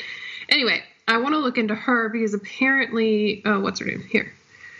Elise Slane, I think. Okay. Anyway, she seems interesting, and she's kind of a mystery right now, so I want to look into her. That's really it, though. Just deep dives. I don't have like a shtick yet, which I think I probably should come up with one. But what do you mean a shtick? Like a lot of the accounts have, I don't know. Like for example, Bravo Historian. She has her feuds, and then yeah, totally, yeah. She'll do that feuds, and then it's like. But by the way, I feel like that's a natural evolution of your account. Like I believe firmly in 6 months you will have those kind of bits. I don't even think shticks because I think they're really kind of neat. But I think those naturally find the accounts that do that. Yeah, I want it to come naturally. I don't want to force it. So I love that I seriously I'm in no way joking when I really consider this like an artistic endeavor. So I thank you so much for doing the work you do because it is so joyful for me to go through your stuff. So it's at The Prostitution Whore. Is that correct? Mm-hmm. On Instagram, right? And I know you don't mess around on Twitter that much, but where are you on there? I am on Twitter. I have to look it up again. Just like last time. I remember last time I was like... Hold on. It is... Oh, crap. Okay. Bravo. It's at Bravo TV Whore, but without a W. By the way, I laughed like that last time when you said that. That's great.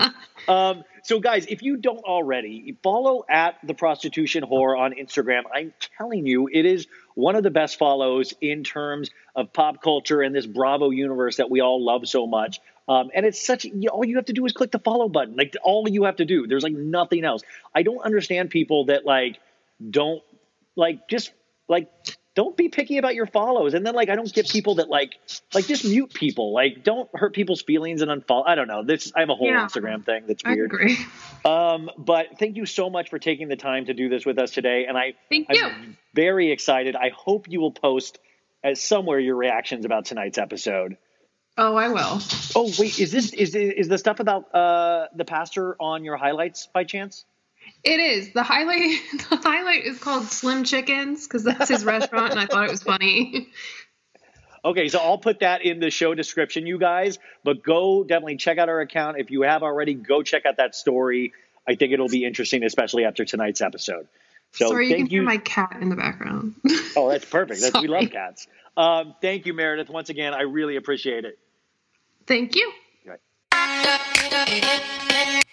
Okay, you guys, that was a huge show. We're at 3 hours and 18 minutes. I do not want to make this a 4-hour show. I can't keep doing this to you guys or to myself, so I apologize. But I hope you enjoyed it because this was, I think, a weird, good one. We had Lara. We had the excitement with Jax. We had DJ James Kennedy. What we didn't get to, now it's becoming a running joke, we didn't get to my cheer segment. So that will be this Wednesday. We didn't get to my Joey Gorga segment. Joey Gorga was caught on Instagram saying that houses he flipped. He was showing pictures that weren't his actual houses. But Joey Gorga has responded, so we'll cover that more on Wednesday because he did some great Instagram work that I would love to make you guys aware of if you aren't already. We usually do a Bailey blunder, but I'm not going to be doing that this week. But rest assured, I have done many stupid things recently and for all of my life. I'll leave you with just one thing that I've been thinking about is that how do I say this? Life is hard. Life can be very, very hard. And I know this is really silly coming up a Jax thing. Life can be very hard for so many of us. I really do think the whole point of this is to try to help people, try to make people laugh, or try to make their lives easier in some way. If there is somebody in your life that you can help, try to do that. I need to remind myself more to do this. I have been the recipient of so many people helping me. So many of you guys have helped me. So many of you guys have reached out and it has really helped me in ways that you cannot possibly imagine. So I thank you for that. But try to do a little good. If you make mistakes in life, try to realize you made them. I don't know. It's just something I think about now on a daily basis. And that life is hard, but life is beautiful in so many ways. And I know this might be silly, but we are at the so sad it's good portion of the episode. When I was a kid, I watched this movie called Frankie and Johnny, and it's based on a play, I believe, by John Patrick Shanley called Frankie and Johnny and the Claire de Lune. Gary Marshall directed this film, Frankie and Johnny. I saw it when I was a kid, and it was starring Al Pacino and Michelle Pfeiffer. And I had a huge crush on Michelle Pfeiffer as a kid. Like, that was like my first big female crush. And I think I did, if you're on Danny Pellegrino's Patreon, I think we do a deep dive about Michelle Pfeiffer on one of the episodes. But I just thought she was the cat's pajamas, or the cat's meow, or however you say that. But I used to watch this on VHS, Frankie and Johnny, which was a very adult movie for a kid to watch. But she had this monologue where it's at the very end of the movie, and Al Pacino is trying to convince Michelle Pfeiffer, he's a short order cook and she's a waitress in New York. And he's trying to convince her that they belong together, that they should love each other, And she's afraid. She can't let her guard down, And, she had a tough life, a boyfriend that abused her and things like that. But he's trying to convince her that, I love you. And he says, you don't have to be afraid anymore. And there's this big breaking point. And Michelle Pfeiffer goes, I'm afraid. I'm afraid to be alone. I'm afraid not to be alone. I'm afraid of what I am, what I'm not, what I might become, what I might never become. I don't want to stay at my job for the rest of my life, but I'm afraid to leave. And I'm just tired, I'm just so tired of being afraid. And that always stuck with me. Of just how things can be so scary, and it can stop you from moving on. It can stop you from progressing because it's so scary out there, I don't know. So I've been thinking about that a lot lately. And the whole point of that is that at the end of this movie, they play Claire de Lune by the composer Debussy. And it is one of the most beautiful songs I have ever heard in my life. And I remember as a kid, it was the first piece of orchestra music that I understood, that had colors. It's like it said everything in this song that had no words. And it makes me so sad in a really good way, though. And I hope you guys like it. I hope you give it a shot, because I know orchestra music is hard for people, or instrumental. But I think this song goes everywhere. And I hope you guys enjoy it. Because it is on the So Sad It's Good playlist on Spotify that you can go join. You can add songs to it. I think we're up to 350 songs now. But I'm going to leave you with this tonight, and I will talk to you guys next week. We got a lot of stuff to cover. Bye.